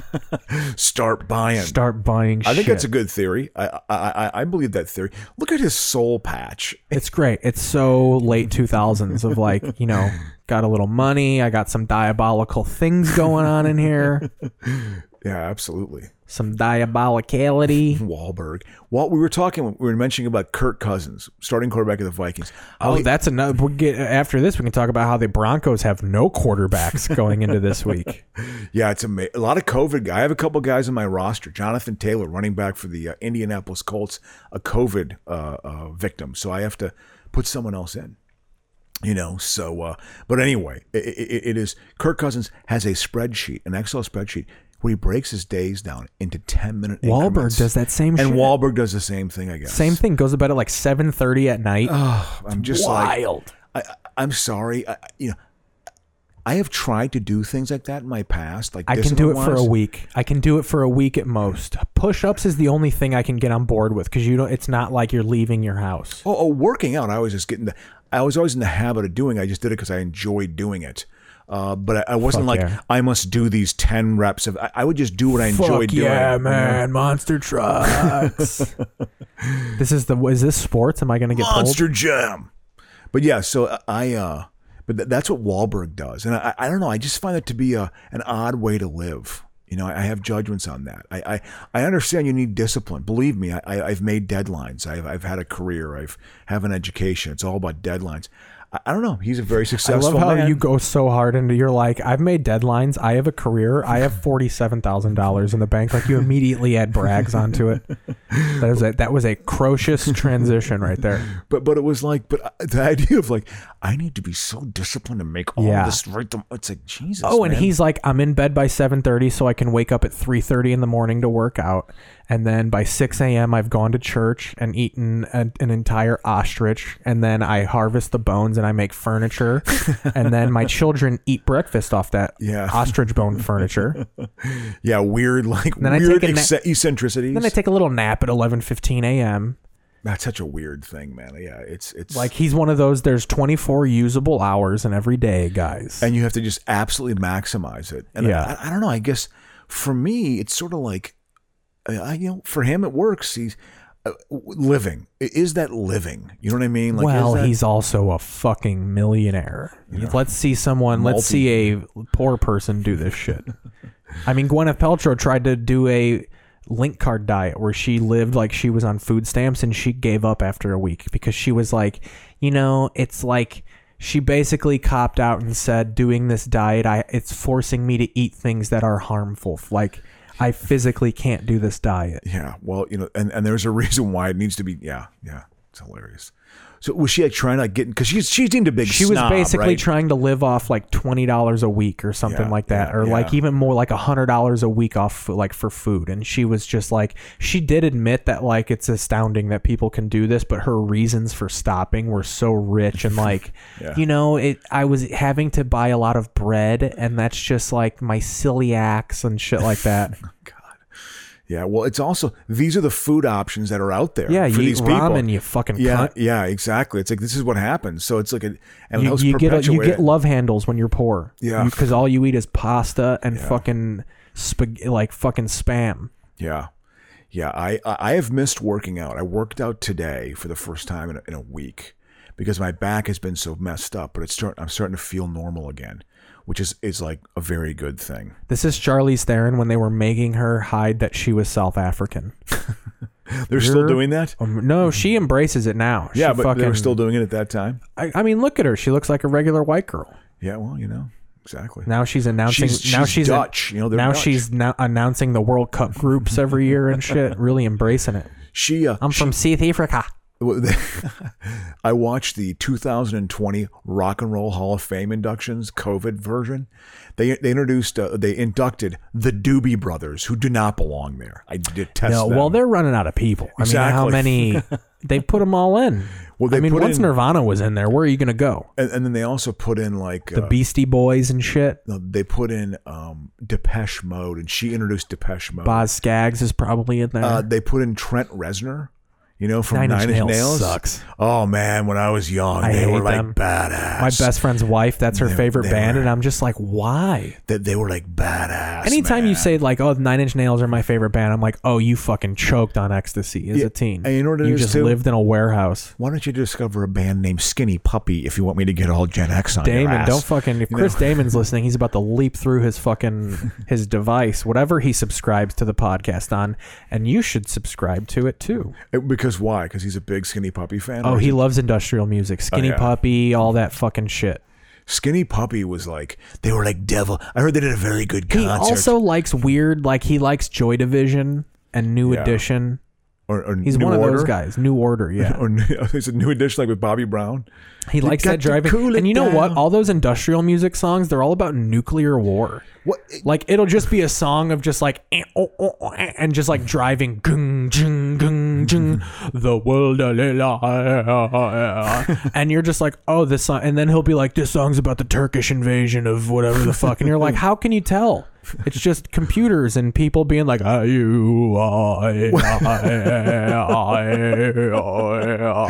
sounds like are you doing an Indian dance? I thought you were doing the Ojibwe Nation. That was a little of appropriation. We gotta take it back. But yeah, do you know who looked like the lead vocalist from Midnight Oil was Darren Bodecker? Oh, he totally does. I just heard that song today on the radio. It's a good song. We wanna be turned when the beds are burning. So again, Trent Reznor was in, and then they also had like who was the rapper that got in? They had like Biggie. Biggie got in. Biggie got in. They put Biggie. Big up to Brooklyn. Too, long overdue. But then they also well, that's the other thing too that they were trying to shy away from is to ever put rappers in there. Well, yeah, no, you got to do that for crying out loud. They matter for crying out loud. They're important. Well, yeah, it's a whole slogan now. I don't know if you know about it. Black Lives Matter. For us to shill real quick, get the lib points, get the lib views. Now I can hashtag BLM in the episode and call it activism. Oh. Yeah, you're really changing. Well, we are things. activists. We speak power. God. Our words are thunderbolts. Our words are thunderbolts in the face of authority, Crow. No, the point is you should actually try to change some laws. That's what you try to do. And actually, run for office. But that's a tremendous amount of work. So, with that said, we're canceling the podcast to run for office, to run for council. That's, oh God. We're going to do it. I wouldn't want to have that gig here. So but you're right. So Denver Broncos. No quarterback. No quarterback because of COVID. So Drew Lock is positive. Jesus. And then Driscoll is, I think, and then a couple of them I think are just legitimately injured. Drew Lock I think is hurt. Yeah. And then Driscoll's got COVID. I guess he's terrible. And Drew Lock other sucks. people, he's bad. And then so would they either sign Colin Kaepernick, and then it would be so ironic that Trump's COVID gets Kaepernick a job. Yeah, well, yeah, that would be a great twist, inadvertent cause of this. I think, but I think they're just gonna run the wishbone like Irv Favre used to run at whatever fucking high school. Well, I know that they're gonna run the A-frame like fucking Sid Luckman's Bears, because at one time the receivers, the tight ends, and the running backs were probably all quarterbacks in high school. Well, yeah, like I was saying, if you play in the NFL, you were the high school quarterback. So they probably have some basic quarterbacking skills they could do. It's going to be bad though. The Broncos are going to lose 46-3. I also thought that, yeah, absolutely. I would bet who they were playing against. I would bet that spread. I thought about this when you mentioned this. You know, Walter Payton, who we've talked about before on the show, and of all of his amazing... I think who I legitimately think is the greatest all-around football player that ever lived. Oh, yeah. I think you can make a very strong argument for that. And I would probably say yes, because... He could do everything. For a little bit, he was the Bears' statistical leader in everything. Oh, and pass reception. He's thrown 80-yard bombs to win games. Well, exactly. He's kicked field goals. He's punted. He's returned punts. He was a receiver. He could run. He invented the stiff arm, or like made it popular again. Broke the all-time NFL rushing record in under 10 years. Like there's just, he was the Mahomes of the running back position, I would think. Yeah, he was, and again, he threw 9 touchdown passes. He threw 9 touchdown passes in his career. That's a lot for a running back. That's a lot. Well, that's how bad the Bears were. He was 11 of 34. Jim McMahon said it best, so that's why it depressed him so much that he didn't score in the Super Bowl, because he was like, for so many years, he was the Chicago Bears. Oh, in the late 70s. They made the playoffs twice in 77 and 79. Back of Walter Payton. All because of him, because they were an awful football team without him. But he was so fucking good. And he one of my favorite stories is when he busted 275 against the Vikings. You go, a weeping Adam Crozius in his living room. I just imagine your kid, like a kid that slightly looks like you, just red-eyed and boogered because you've been crying all game. Why can't you stop him? Yeah, and like so the point is that, you know, so with this Denver Broncos story, is that the fact is Peyton should have been the quarterback. That's what it should have been, because he was obviously the best athlete. He should be forced to touch the ball every single play because he'll make something happen. So it's like there must be someone on the Broncos roster who has some ability, but it ain't going to be Walter Payton. 11 of 34. He threw 34 passes. And as I think a it was back. Bud Grant, your boy from the Vikings, who said like that. Oh, he was player. like, you guys are in Chicago are spoiled, because up until Peyton, the average career for a running back was like 5 years. Oh, yeah. I mean, like, who is Chuck Foreman? He was like, Chuck Foreman's a Hall of Famer in the Vikings, like in the Viking eyes. Oh, absolutely. And he played for like 6 years. Yeah, Chuck Foreman is in the Hall of Fame for the Viking Ring of Fame. He was their first great running back. His standout year was 1975. 14-game season, he had 22 touchdowns. He caught 9 and he ran for 14, and he ran for like probably 1,400 yards that year. Which was a lot. Yeah, which is a lot back then. But he caught a lot of passes, and a lot of receivers, running backs didn't do that. So that was his high watermark, and he was great for like 5 to 6 years. So he was like, you know, you guys are so spoiled. He was like this, because Peyton played for 15 years or 16 years. 13 years. And that was a lot. And he could have kept playing. He even said, like, I'm retiring because I feel like I'm going out on top. And he was like, I feel like it would be disrespectful to the dudes who like Piccolo and the dudes who couldn't play, and Gale Sayers, like, for me to just go play for 20 years and be bad for the last 6 years of my career. Yeah, and just I would just. He was like, he basically was saying I could, like, my body's in it, like I could play for 20 years. I think his feats of human strength. I'm sure you've heard a lot of Walter Payton stories about the hill. He had this hill in his backyard that was like up, like full on vertical. I remember seeing pictures of him with his ruse. He would run up and down it, and he would hire like professional runners to see if he can outhill them, and he would make people throw up running up this hill. Yeah, absolutely. He said other bears would come out and try to train with him, and they were like, we can't do it. It's impossible. But one of the things he could do, I guess, is he could do a 100-yard dash on his hands. He would do 100 yards. He'd go the length of a football field just on his hands, which you're pretty strong if you can do that. If you can do a headstand, as a grown man, you're actually pretty strong. I mean, to be able to run like that on your hands, he was a freak athlete, and I think in excellent condition. This movie came out in the time where, like, Ocean's 11, where to do the crime you had to go undercover as stuff.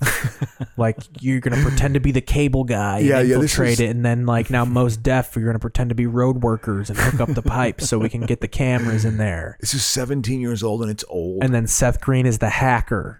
And his hacking bot, like, his setup is like this. It's like my laptop, but it's like on his lap in a train station.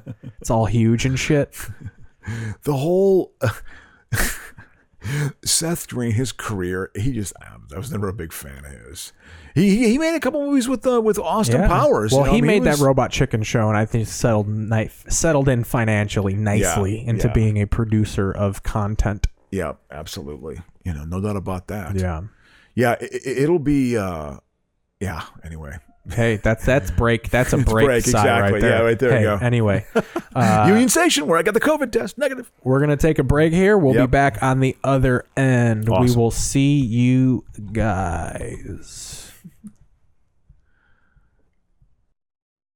At Blue Cross Blue Shield, we've been protecting millions of people for over 75 years.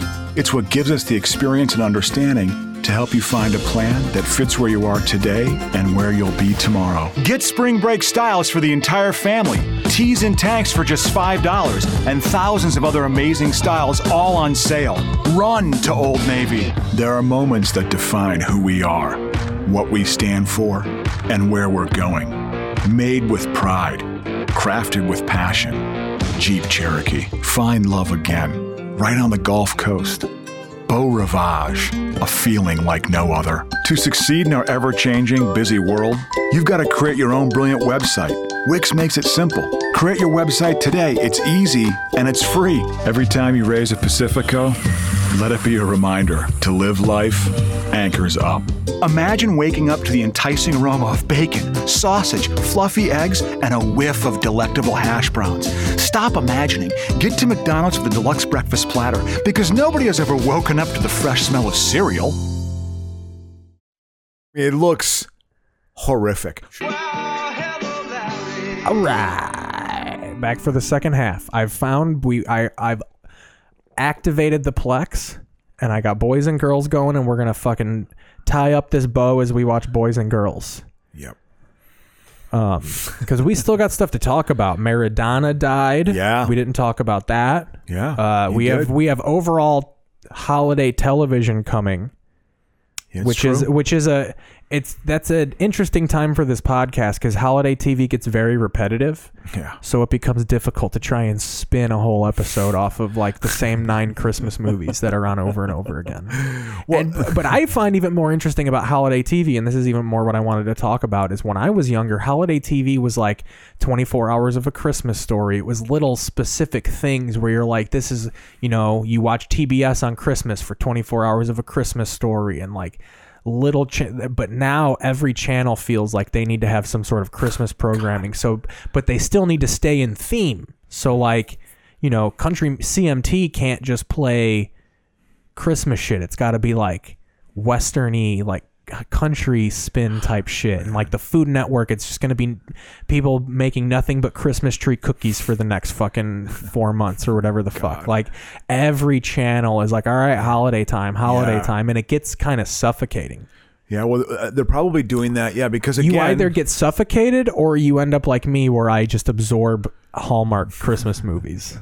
For what are your memories of the holidays when you were younger? When you look back, when you I enjoyed it because I got 2 shit. Like my parents were divorced, so I had 2 Christmases, 2 fucking Thanksgivings. Like I liked the benefits of it outside of like bickering and your inner family hate that existed. But I kind of thought Tempest Bledsoe. I don't know. I thought it was. It's not. There's no way. It's not. So this is the beginning. This is an important scene, Crow. Yeah. This is the beginning. This is the 12-year-olds of them, and then it's just like it's the 80s and they're flying. Well, no, it has the time has nothing to do with it. This is just they're just 12. Yeah. Hi, I'm Jennifer. Wait until the last minute to pack? Nope, got my first period. Oh. Good afternoon, everyone. This is your captain again. That's how it starts out. We're making our way out to the runway and should be taking off shortly. I got my first period, isn't what she said? Well, yeah. Is it gross you have to know that I'm bleeding right now? Why should it? It's just biology. We could have sex right now, and I wouldn't even get pregnant. Do you have orgasms? I don't think that's any of your business. Yeah, well, you're so It's just to set up their personality. Is this what 13-year-olds would say, though? Would they have this frank of a conversation? If you were edgy and off the cuff. Me too. God, my I'm dad square. ran off with his secretary, so my mom and I moved to California. I've been trying to tell you this, Crow. You grew up a dork. Well, yeah. I mean, Yes. But I mean, it wasn't talked. Well, I guess it was talked about. Yeah. People did talk about it. I just don't even remember those conversations that I have my own opinions on because they mean nothing. They just fade away. They felt important at the time. Explain to my mother how the divorce is ruining my life. Maybe they're not in love anymore. You have to. We didn't talk about deep shit like this. Yeah. This is like Dawson's Creek dialogue. Yeah, exactly. But this is just to set up their like opposite personalities. But what is important is when they start taking off, he hyperventilates and she tries to tell him to breathe, and he's like, "Fuck you, you fucking period whore." Idiot. Well, you're an idiot. I've never said crap like that. You're ugly. Here we go. Oh, is that comp later? Remember when you said I was ugly? Here we go. Try breathing. Take a deep breath. It'll help you relax. I'm not relaxed. Oh. What are these actors doing now? Oh, who knows? I mean, one of two committed suicide. Oh, really? I don't know. Oh, yeah. I thought you might know. I was like, holy shit, I don't know. It probably happens, right? You know? Oh, yeah, it happens every day, statistically. You know, like 4 years later, Harding High School. Yep. We're in high school together, but we're still not getting along. Look at those 90s football pads. Yeah, absolutely. You looked like you were carrying a goddamn house on your shoulders. Yeah. What was the day? Biggs is in this. Holy shit. Oh, yeah. He was hot fucking shit in this. Yeah, the shoulder pads. So he is the mascot, and she's the prom queen. I could even do. I mean, this is them re-meeting. Like they haven't met since that plane fight, or since that like airplane rob. Yeah, exactly. Okay. And how do they put it together that they knew each other from that flight? Because he fucking does some of this weird shit. Grover, do you mock my queen? Oh, he's just like sitting there and he's like, oh, I recognize her. Oh. And then that guy starts saying, do you mock my queen or whatever the fuck. Oh, okay.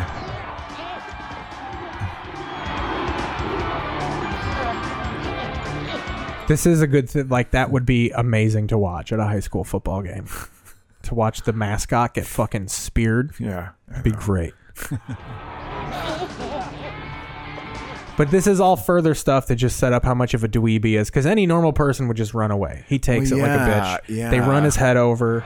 Oh, because she's the prom queen? Well, because he recognizes her, yeah. Oh, okay. That's what started this. Look at the Weinsteins. They got their fingerprints. This is a Miramax, yeah. Exactly. Absolutely. Oh, my God. Like to know what old Claire thought of this. Look, he's got braces. He's got adult braces. I had those braces when I was in the late 70s. You know. The Drews wrote this. Oh, man. Let's see what the Drews are doing. Yeah. Just a couple of brothers, I guess. The Drews. Oh, man. They probably made 7 movies just like this. Oh, man. They don't even have a fucking Wikipedia. Oh, this is Freddie Prinze. You see, she's the same though, right? She's the same actor, but he's Freddie Prinze now. Right now, this is going to be that's not the same actress. This is Claire Forlani. The two people at the beginning are different actors. Yeah, exactly. She kind of looks a little bit like her, right? Well, they did a good job of matching both of them up, I think. Ryan? You're counting Ryan? Damn. Of course I remember you. Once a month, I remember you. There you go. Reference back to the period joke. There you go. Yeah, man. You want to go grab a coffee or something? Looking, she's cool. Oh, yeah, she's great. I fell in love with her when I first saw this movie because she's in Mallrats, too. I was a big Claire Forlani fan. Wow. She's extremely British. You find out as you hear her talk, when she does her S's, she'll say, like, Jennifer. Like she has a hard time hiding because she is extremely British. Lucky your school has a uniform. Well, she's trying to hide it now. You can hear it. You're lucky your school has a uniform. They're walking out of your house naked. Naked, because she's supposed to be sassy. No, listen. Man. So this is what it was. So he's all about like. He mentions how he doesn't like choices. He's like I don't like cable, so I have to watch what's there. Like he's basically saying that choices are what impede people. Like we live in a world with too many choices. And she says it's funny. It sucks that you have all those options of clothes. If you you'd leave the house naked if you didn't have. But it's just like it's trying to ground it in the parlance of like the year 2000, like the thought. It's like, no, this is like, I hope what I wrote is not this cliche. Well, I what hope you it's wrote's not going to make money then, Crocious, because this movie killed it. It made a lot of money. Did it make? We got to turn it down because they play a song right here. Okay, they're playing the song "Love Stinks." Yeah, Love Stinks. Oh, now they're at the big college, Berkeley, baby. Oh, there you go. UC Berkeley, man. Berk dog. Yeah. The culmination of this, we don't have to watch the whole movie. The culmination is going to be, I want you to watch the two love soliloquies. The beginning is just to set up the nature of their relationship because they like become friends through how they've run into each other. We've got a young Allison Hannigan here. I love you. I love you. Gopher boy? What's wrong? Nothing. It is you. I don't believe it. Are you going to school here? Well, now... What are the odds? So it's the third version of her, right? Well, it's still her, but yeah, this is college then. But yeah, but it's like, but it's the same. It's the same actress. As the previous one. As the previous one. As this previous scene. It's still, it's Freddie Prinze and Claire Forlani. Okay, now that's been established. She doesn't have as long a hair. Oh, God. I hope I'm not this uncool. You're pretty uncool, but I mean, you're 50. You're not supposed to be cool. It would be weird if you were cool. I don't care though.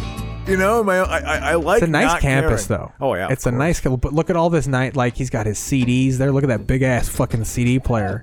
He's got his Tinactin, his can of foot Tinactin over there. Here's Jason Biggs. Jason Biggs is the wild card in this movie. Jason Biggs was like, I want to play the purple tipped guy. He's a puss hound in this. Jason Biggs just wants to do nothing but crush pussy. Are you all right? Oh, I'm fine. Is this how they meet as college roommates? Yep. God, what a fucking bad idea. He says what a bad idea. His whole logic behind this is he was gonna like pop out. He wanted to like pretend Surprise like he him. was like, yeah, or pretend like he was kidnapped or something. God. He was doing some weird ADHD shit where the second you meet someone who does this, you're like, oh God, this is gonna be a long semester. Meeting my freshman year roommate, in college was terrible. I had a terrible roommate. I bitched about him incessantly. I bitched about him all the time. Fast forward a little I couldn't bit. stand the guy. I was a bitch about it though, you know, to be honest with you. Go to an hour left. I bitched too much about it.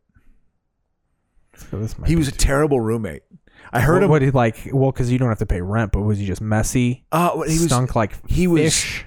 I mean, this guy was so socially dorky. It was unbelievable. I had to witness his losing of his virginity. Like he had sex the first night we were in college. He had sex with this woman that he met at this fucking party. Who was this? He got set up with her, and she wore Motley Crue t-shirts. She was a total like metal princess. She was a real whore. And he ended up having sex with her, and I was like sleeping him or trying to sleep in my bed. It's like, what are you fucking doing? And you're just coming in here and like gonna have sex? It's like I'm literally 8 feet away from you. Great. Yeah, and I was like, why? Were you excited to hear her? I heard him put it in, like, oh Dave, like when he put it in. I mean, you heard the whole. It was like I heard the condom wrapper being, opened up. It was everything. It was like I heard the withdrawal of it. Oh, it was fucking horrific. He was a terrible room, and he was really dorky and super obsessive with Pink Floyd The Wall. I cannot listen. Oh, that's too much LSD. Then we got an LSD guy. But he made a wood panel of the wall where he hand painted, so he could put his car stereo in it, so he could get and he put a television aerial on the ceiling of our dorm shit, to try so he could get better reception, so he could get the truth clearer. So you can get the reception from like the Milwaukee radio station. I gotta still listen to QFM, man. And I remember being like, wow, this guy is not cool. I remember just not thinking he was cool. You know, he didn't like me. I was a real smart ass though. Not cool, bro. Well, yeah, I don't know. You know, whatever. I could now you're beat down and just don't care. I could imagine a young, spry Adam Crocious being annoyed by something. Holy shit. So Crow, let me just set up this. Why wouldn't I be? This I think is the tail end of their fourth meetup. So how they meet a fourth time is old boy has broken up with the red-haired girl, and he starts dating another girl who's friends with Claire Forlani. Oh, so that's the friend gets Claire Forlani to break up with him for her. Have you ever had that scenario happen where like you're dating a girl and one of her friends hits you up and is like, hey, so and so doesn't want to date you anymore. Ooh, no, I did not hear that. So the girl that's terrible. So the girl that Freddie Prinze was dating, you've got to say says like, you need to break up with this guy for me, and that's the big shock moment. Is she goes to break up and doesn't know it's Freddie Prinze, so she goes to break up with this guy for her friend and like answers the door, and she's like, oh, it's you. So then it ends up being actually kind of cool because they're friends. Yeah, and this is the. Jason Biggs gets him to pretend to cry, so he puts like Vaseline under his eyes to draw tears, and that's why he's wearing the eye patch. And this conversation is coming off the tail end of that whole situation. So she has just broken up with him for her friend, and now they're kind of talking about life. And he's talking about how building that bridge is the greatest accomplishment, and it takes planning like relationships. You examine a situation, you plan a course of action, you execute it. And everything works out fine. Does this make you feel good, Crow? No, it actually bums me out because I don't want when I try to write profound things. So don't write this. I hope it doesn't sound this way. Then this shit's good. It is good for you to see. No, listen, it's a good thing. Oh, I thought you were just using it as a metaphor. I am. For a relationship. Yes. Yeah, that's what I thought. I mean, I know I didn't know Amy incredibly well, but it just felt like everything added up. Little does he know that this whole time, his soulmate has been meeting up with him sporadically throughout life. I'm done with it. Engineering? Relationships. He's done, dude. He's putting his dick to stud. You gotta. It's not worth it. You can't give up that soon, man. I gave up, but you can't give up in your 20s. How long after Amanda Rip were you heartbroken? 7 months? No. Actually, honestly, you saw it coming.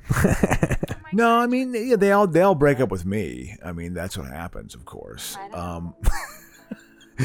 They make that choice, and I'd say for the first 2 weeks after it, it was like emptiness. It's the only way I can describe it. Like when it was a true breakup, it's emptiness. Yeah. It's not even necessarily sadness. It's just this real like, oh shit. Another thing I want to show you too is the dance scene. We can't play the sound, but I want to show you the club dance scene. Is this them connecting? Because I'm sorry. Yeah. The first time that I ever really wanted something and went for it was Michael. And it turned out great. Wow. See, I just figured you'd be in a Have you ever had just a good laugh with a chum, Crow? But a good chuckle, a good real chuckle. What with this is not good acting. That's I'm. No, well, she's actually a pretty good actress. She was in Meet Joe Black, Crow. Let's not fucking stain her skills. I wish. It's a joke. Oh. He's humorless. He lacks humor the whole movie. That's one of the running jokes. Why is this isn't Well, you can tell too. What I like about this movie is it's clearly him being like, I don't want to play the cool guy for once. I want to play a hapless fucking loner boy. He was this. I'm going to stretch out be like deaf. Fast forward a little bit longer. His career went. He cuts his hair in a little bit. The next time they meet, I think he's got like a goatee and short hair. I hope he's got better hair than that. All right, they're running up. They're doing their New Year. Oh yeah, this is a further development of their relationship. Yeah. Look at her out in PJs like fucking Stager, Illinois trash. But she doesn't care. Listen to this song. We're getting a copyright. I don't care.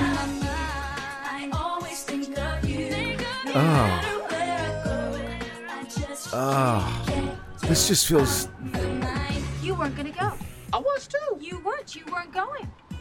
Ladies first. I just imagine them setting up for these scenes and stuff, like their banter and thinking they're doing something good. He's just sobbing before because of the state of his career. Because he's okay. I mean, he was kind of groomed. He was going to be a leading man for a little while, Don't right? do what your dad did. He was in Scooby-Doo.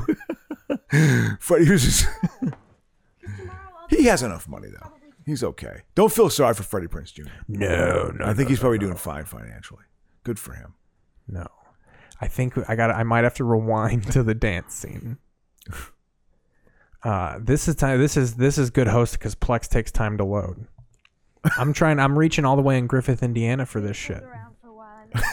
Oh yeah, this is when they start. This is 52 minutes in. This is when he's starting to get jealous that she's dating and shit.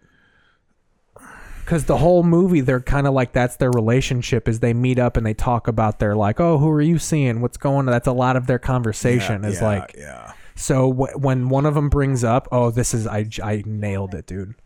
The reason she's in a towel, Crow, is because they were just at a club where they doused him in suds.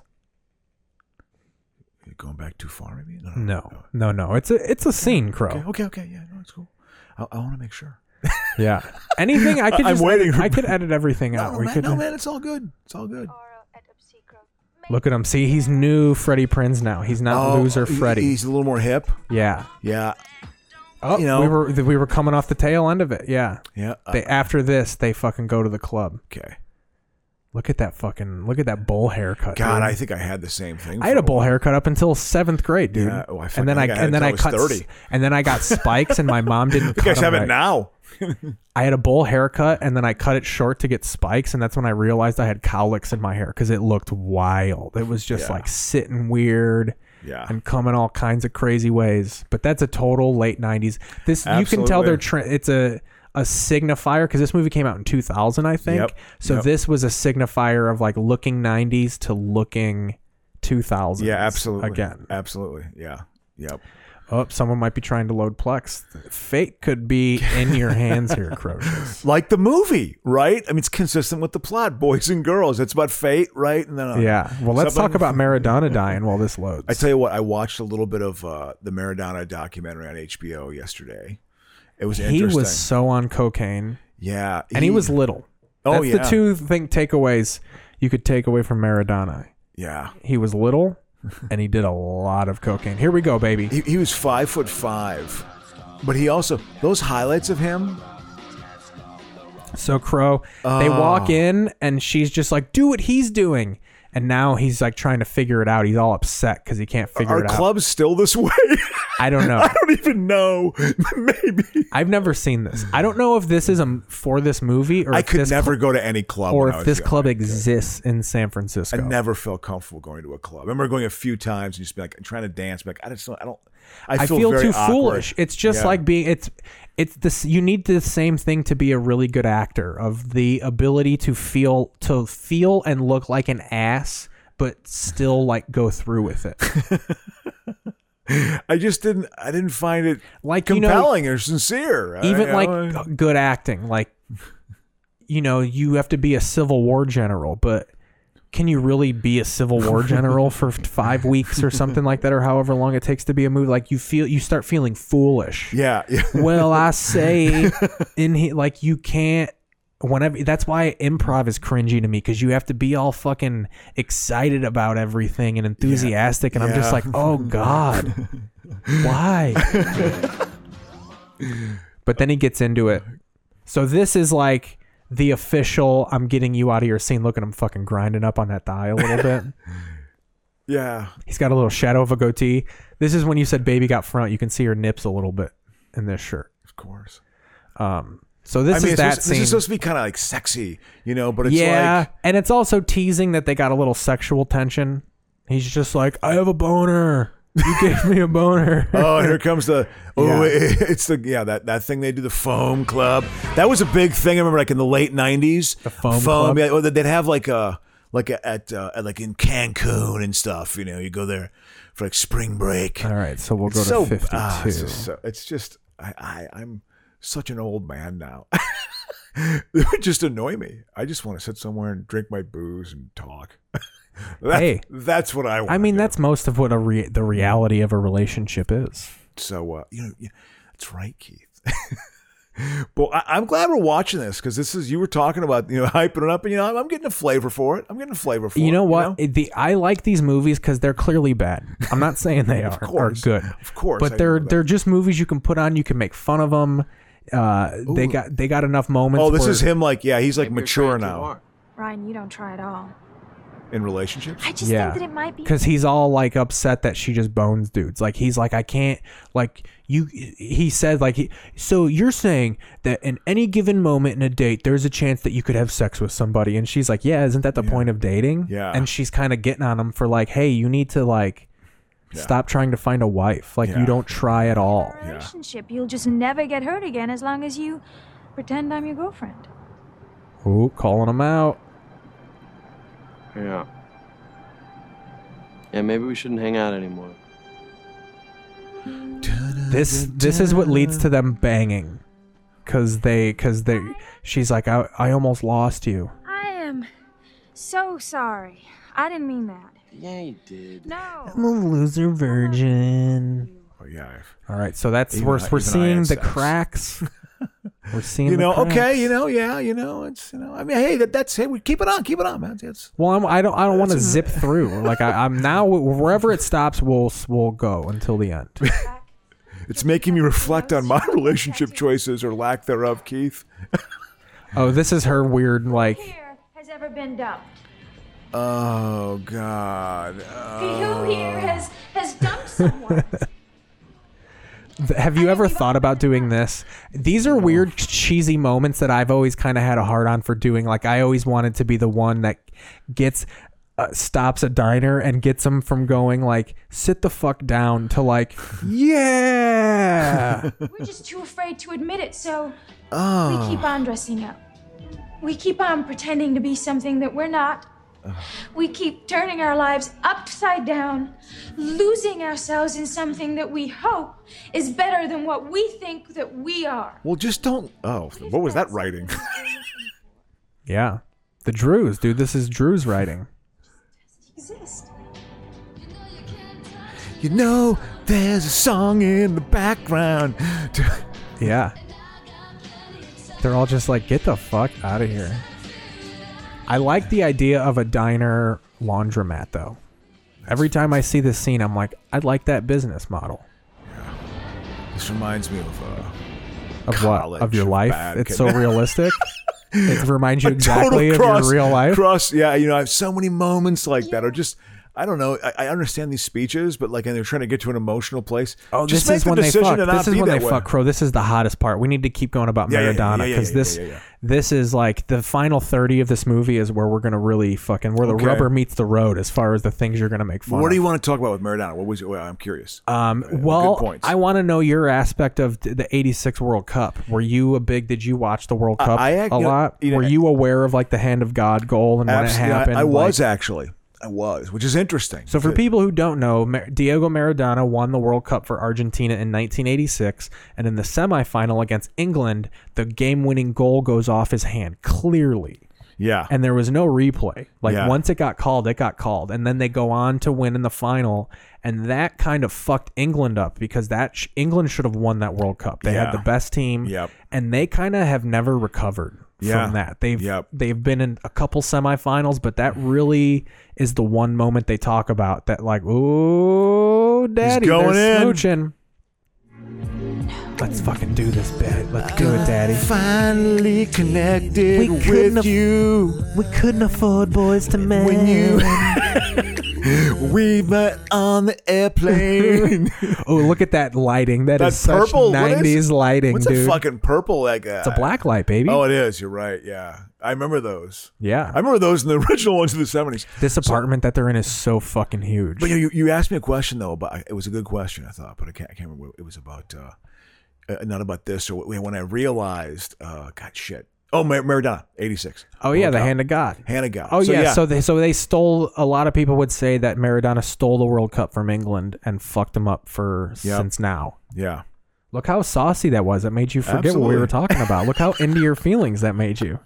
Oh, I know. I finally have opened up, Keith. The people are watching it along with us. There's probably some people that are fucking sneaking off, muting us, and just watching the video. So, you asked me the question. The 86 World Cup, I was 17 years old.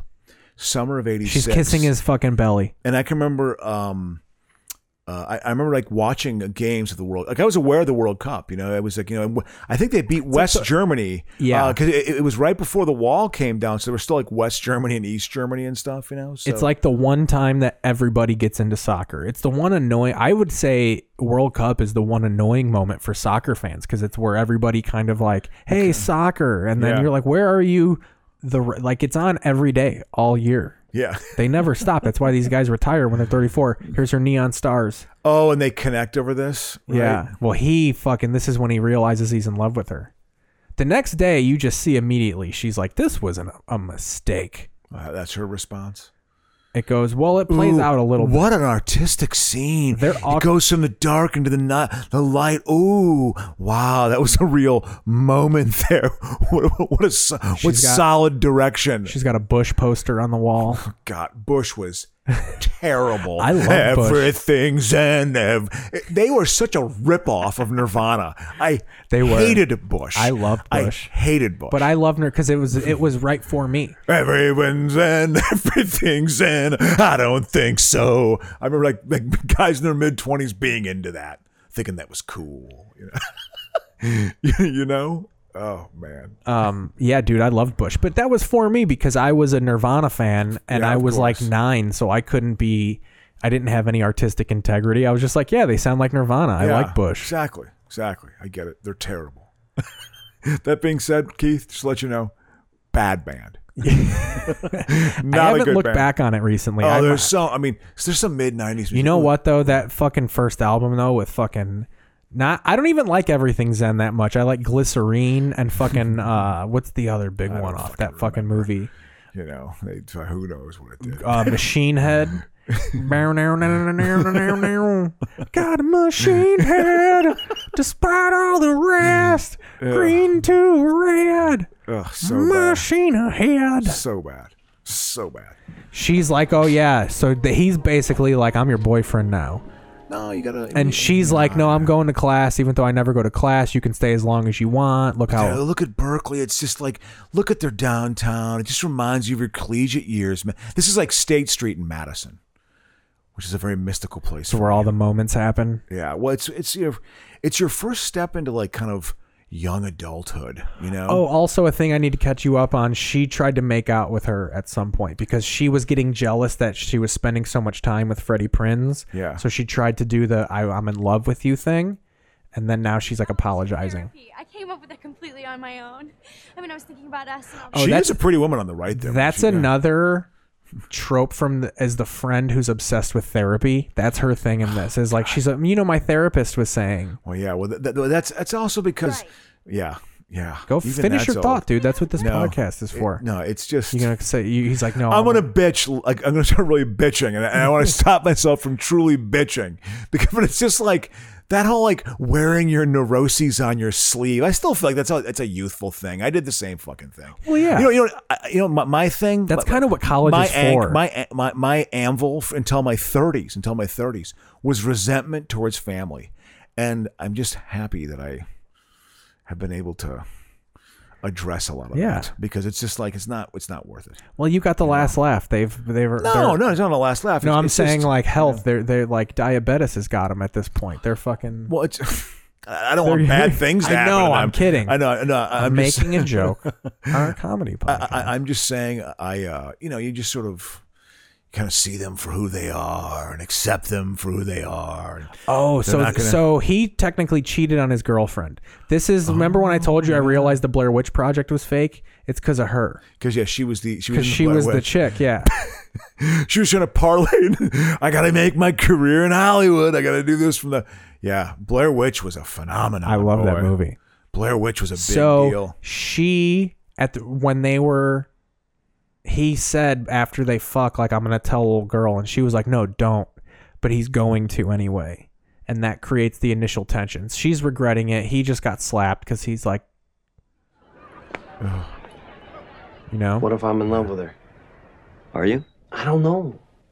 Maybe. He's an architect. As it goes on, they progress him because he gets more and more architecture shit in his dorm. Like at first it's like one bridge, and now you could tell he's not only is he still in architecture, but he's doing well, man. But it's like it's his first year of college. No, this is like 3-4 years in. Okay, but they're still roommates, I guess. The movie spans all like the movie's about to end with them like graduating. You didn't even know at the end of your college years. You didn't even know it then. I didn't know what the hell I was going to do. I just went out there and I had $29, Keith. $29, summer of '92. I had $29. That's how much money I had. So this is. I never went below zero, Keith. So this is a good. These are good moments. This is going to be his first freak out. He has one like. I'm in love with you moment. Then they have another one, And then there's the plane scene at the end when the love happens. This is a pivotal 23 minutes of film here. So let's get into it. Feeling that things might get strange between us because of what happened last night. And I don't want that to happen. Me neither. Because we're too good together to let that come between us. Have you ever said that to somebody? We're too good together to let this happen. We're like Woodward and Bernstein. It doesn't. You know what usually happens? It's really awkward. Actually, it's very awkward. And then you remain friends and just never talk about it, and you have that weird, awkward chasm between you for the rest of your friendship. Well, usually what happens is they leave. That's well, no, I'm saying like not even relationships. I'm saying like when you bang one of your friends, and it's weird. Like you don't not be friends. You just don't ever talk about it, and that's just a repressed part of your friendship that you never bring up again. Yeah. No. Yeah. I'm totally with you. Great. You didn't tell Megan, did you? No. That's his girlfriend. He told her. So he lies. Yeah. He lies. You can't. Well, I feel so much lighter. Do you? Yes. Yes. No, you can't lie. You can't lie. Sure. Yeah. But I've lied. I think he can't handle it. I've lied. Watch. It's too much for him. Actually, you know what? I shouldn't. I'd like to, but I still have some more studying to do. Really? Yeah. Yeah. It's pretty important. Later college, you'd go out and party. Okay. You're done by this point. I feel like I will. After your junior year, I feel like if you've done well, your senior year is like sailing. Yeah, it's college was tough for me. I was never on academic probation, Keith. Here we go. Comes the copyright infringement. We're in Berkeley. I bet you this is stock music. Although I do remember when college ended. That was a weird moment, man. Did you cry a little bit? Did you get a little knot in your throat? I remember I gave a hug to my best friend from college. I hopped in my van with all my belongings and moved to Chicago on May 19th, 1992. That was the day before Game 2 of the 92 Blazers Bulls series. I moved down. No. I think it was. Well, it was a Bulls playoff run going on. But I moved on May 19th, 1992. And I remember that. I mean, I remember the day, dude. Look, it was a big deal. His laptop is. Look at that. Do you remember 90s laptops? No, yeah, I remember them, but I didn't have them. I didn't have any laptops back then. You had to have like a cart to carry it around and shit. Yeah, it just. She's trying to find him. He's avoiding her, man. I'm in love with you. But I remember the last day, and like I left, and I remember really being like, I was still in. I had graduated in December of 1991, but I still lived the spring semester of 92 in Madison. I was still dating Amanda Ripp at that time. She was moving to Chicago. It's part of the reason why I moved to Chicago. She was there. Look at that. Hey, good on you, Amanda. Yeah, absolutely. It got me down there. I wouldn't have a co-host otherwise. And I think, Amanda, if you even got to this point in the podcast, you'd say to yourself, I made the right decision. It's good that I let this one go. So anyway, I remember moving down, and it was the last day of college where I just, and then that last semester, that spring semester, I wasn't in school, and I was working a couple bullshit jobs, and I was like, I don't really belong here anymore. I don't belong in college. I have to go somewhere else. Yeah. You know, it's over. And I remember that last couple weeks, it really felt weird. It was and I had to look. This is the big they graduated and she can't find him. She's trying to find him. Yeah, he's fucking roughed up, dude. It's a whole songer. This is a whole songer. They're still in the same tune. Yeah. God, they are pulling at the heartstrings on this. Oh, one. Dude, Jesus, they're letting you know this is coming to a head. Here we go, baby. This is the big one. If I don't say the word. Ryan Walker, where the hell have you been? Hey. Where have you been? Studying. Well, what's going on? How are you? Good. Busy. Yeah. Me too. I'm all done. So I guess I always wonder if they let you sit that close to the bridge. Like, do they let you just sit on the bank? Yeah. Of a cliff. I think it's probably a real place they can go to. Probably is. Well, yeah, there's Golden Gate Park. Yeah, but like I think it might be. I don't know. Sorry, I should really get back to I'm getting into it. I'm all like trying to get into the plot. It's hilarious. So I guess I'll see you around. But Listen. I'm gone. I mean, I'm gone in a few days. She's Guess going you won't to have time Italy. to plan my bon She's voyage. going to Italy because she's a Latin major. Oh, yeah. Italy. Yeah. You must be excited. Oh, you know me. Any excuse not to shave under my armpits. Over here. Boo. When's your last exam? Wow. I mean, do you want to go celebrate She's an or something? independent You wanna- modern no, woman. I'm leaving right after it, so... Why is he a dick? Okay. I'm taking her side. Yeah. I Guess am. we'll talk. She's cool. You know, you got to be able to see that, buddy. She calls him out. Watch. She doesn't let him just What's prins going out. on? What? What? This, what is this? I don't know. Nothing's going on. Really? Because I just ran into Megan and she told me that you broke up with her. Is that what this is about? The Because I lies thought I been... told you not to tell her anything. Yeah, I know. I know. I lied. Well, are you upset? This is where he talks about the stars. So what's going on? I don't know. Things are different.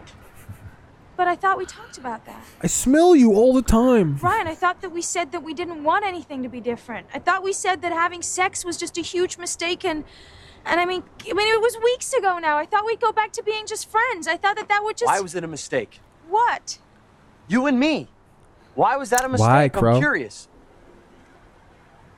We've already Challenger. talked about it. What, do you want to go over it No, again? you want to talk? wanna- Let's talk. Was it a mistake because anything that even comes close to real intimacy freaks you out? Boom. There we go. Got her. Ryan, you kissed me and I responded. But I wouldn't have done it if I thought it was... You know, because that's all women are. They're just fucking... They respond. Ryan, if I could take it all back, I would. I don't understand. Take it. I don't understand It's the yours. world. I just this makes me like how this gets made and the writing. I don't get it anymore. I get it. It's trying to be, you know. Why are you doing this? This is not a good movie. But that night was as much a surprise to me as it was to you. Not a good movie. But being with you was like Here we going go. to a place that I had never been before. Then after you fell asleep, I just laid there staring up at those cheap fluorescent stars you have stuck on your ceiling. And after a while, they just started forming a pattern. This weird glow-in-the-dark pattern that linked together our entire relationship. It would take me almost an entire relationship to work up the courage to say that to somebody. Oh, God. It all made I had sense. ever made, and I had nothing to do with it. Because he's an architect and he's like the thing that makes the most sense. I didn't build it. It just fucking happened. And that for once in my life, I wouldn't have to work so hard at being happy. He is just overloading her. Jesus. She's just like, I know I told you to be honest, but Jesus I know. Christ, man. Nothing will ever hurt me as much as your reaction to that same experience. Oh. Ryan. Wait, what? He's opening up You want to finally. go hang out at the library and pretend like nothing happened? I can't do that. You know, he's revealing himself though. Yeah. I'm sorry. He's gaslighting this bitch, dude. He's making her feel so bad. It's all your fault. It's all you. You know, Now- I certainly have had those thoughts, which is that's not a very mature. I will now fast forward to Shouldn't you think that way? the though? plane scene. The big plane soliloquy, because it's a lot of 8 minutes of him. Yeah, I mean, this her is, just chasing. So him what around. happens? So is it just like them, like, okay? Well, so that's their big fucking dismantling of the friendship. I might have fucking fast forwarded. Okay, this is perfect. I'm so good. I know my moments in this movie so well. So like she says, she's on her way to Italy, and he's leaving. He's going back to LA for however the fuck long. 4 o'clock? So she's about to go to the airport, Crow. I never did. Caroline. She's about to go to the airport and fucking chase down her lover. Well, you know, it's a trope of it was a train station in fucking, you know, whatever in the 30s. You know what I mean? So you go to the airport. Yeah. So yeah, they've hooked up now. The two like the one who lies all the time and Yeah. and the therapy, they've like met up. That's and the- they're that's the soulmates. beeline, that's the the two bee- offbeats are soulmates. Nowadays they would get their own movie. Here we go. For the runway in just a minute.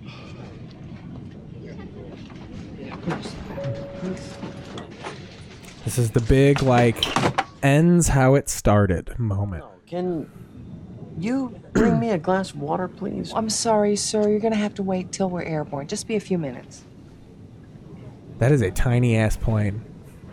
You could tell they had half a fuselage to shoot this scene in. Here we go. Te amo, Ryan Walker. She's saying I love you in Latin. Thanks for talking to you. Please, ma'am. You're gonna have to take your seat. Oh, I had a moment with it.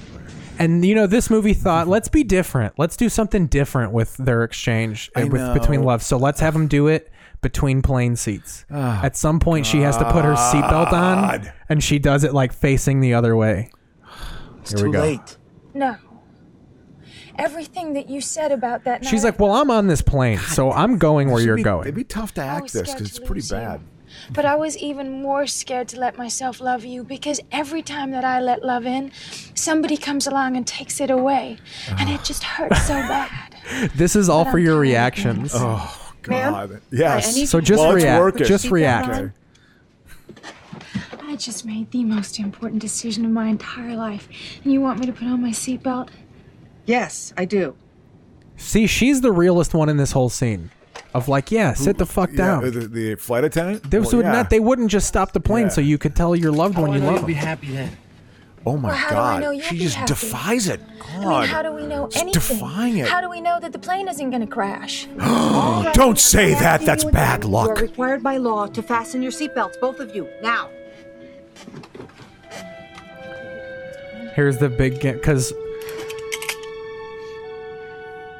so she is a pretty woman. Early on in the movie, when he breaks up with Allison Hannigan, the reason they break up is because she says we've never done laundry together, like because they're in a long distance relationship. So she says like we don't do any of the like couple stuff.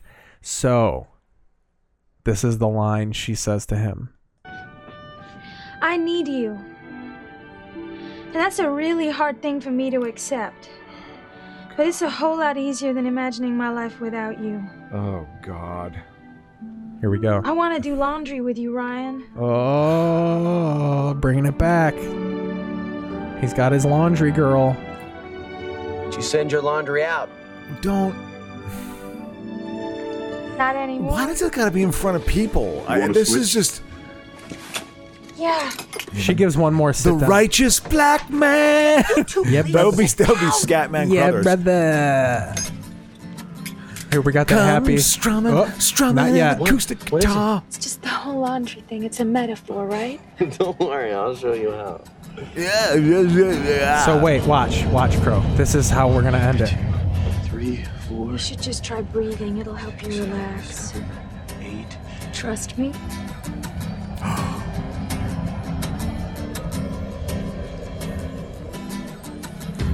Oh, yeah. It's so. It comes right back. And that's the Full beginning. Circle. Bada, bada, bada. And that's the beginning of their life Do. together. And that is the end of this podcast. Crow, how did you feel about the episode? Did you have a good time here? You know something? What was good about it is I had some reactions. They're flying Southwest, and so it's when that the fake happens, Southwest. it's a good thing. He says Sky Southwest. It's like the fake. They couldn't afford Southwest. We're in. They're in. Are they? That's San Francisco. Yeah. Yeah. SFO. They're flying out of. They're going to Italy to start a life together. God, going to Italy. Actually, I tell you what, I thought it was a pretty good episode. I like this. We focused on this a little bit. We brought up a little bit about a few other topics. We hit some topics. Yeah. So we didn't get to ultimately what I wanted to next week. Maradona obviously was just The thing about him, when I watch it, he's 5'5". He's a little thunder The way he plug of a played, guy. though, I mean, he was very fast. He was an extremely fast player. You know. So he died of being a cocaine guy. He didn't die of a cocaine overdose, but when you die obese and you're 60, like it's just because his body was beaten up aggressively. Yep. Yeah. No, I think that he, I think he had a big problem with the bottle too. Oh yeah. I think he liked the sauce. He liked a the lot. substance. He was a man of substance. Yeah. No doubt about it. Why I think his life, you know more about it than that. I mean, I knew of his name, and in the States in the 80s, I mean, with Reagan being president, you didn't talk about soccer very much. Like literally, it was like you might as well have said you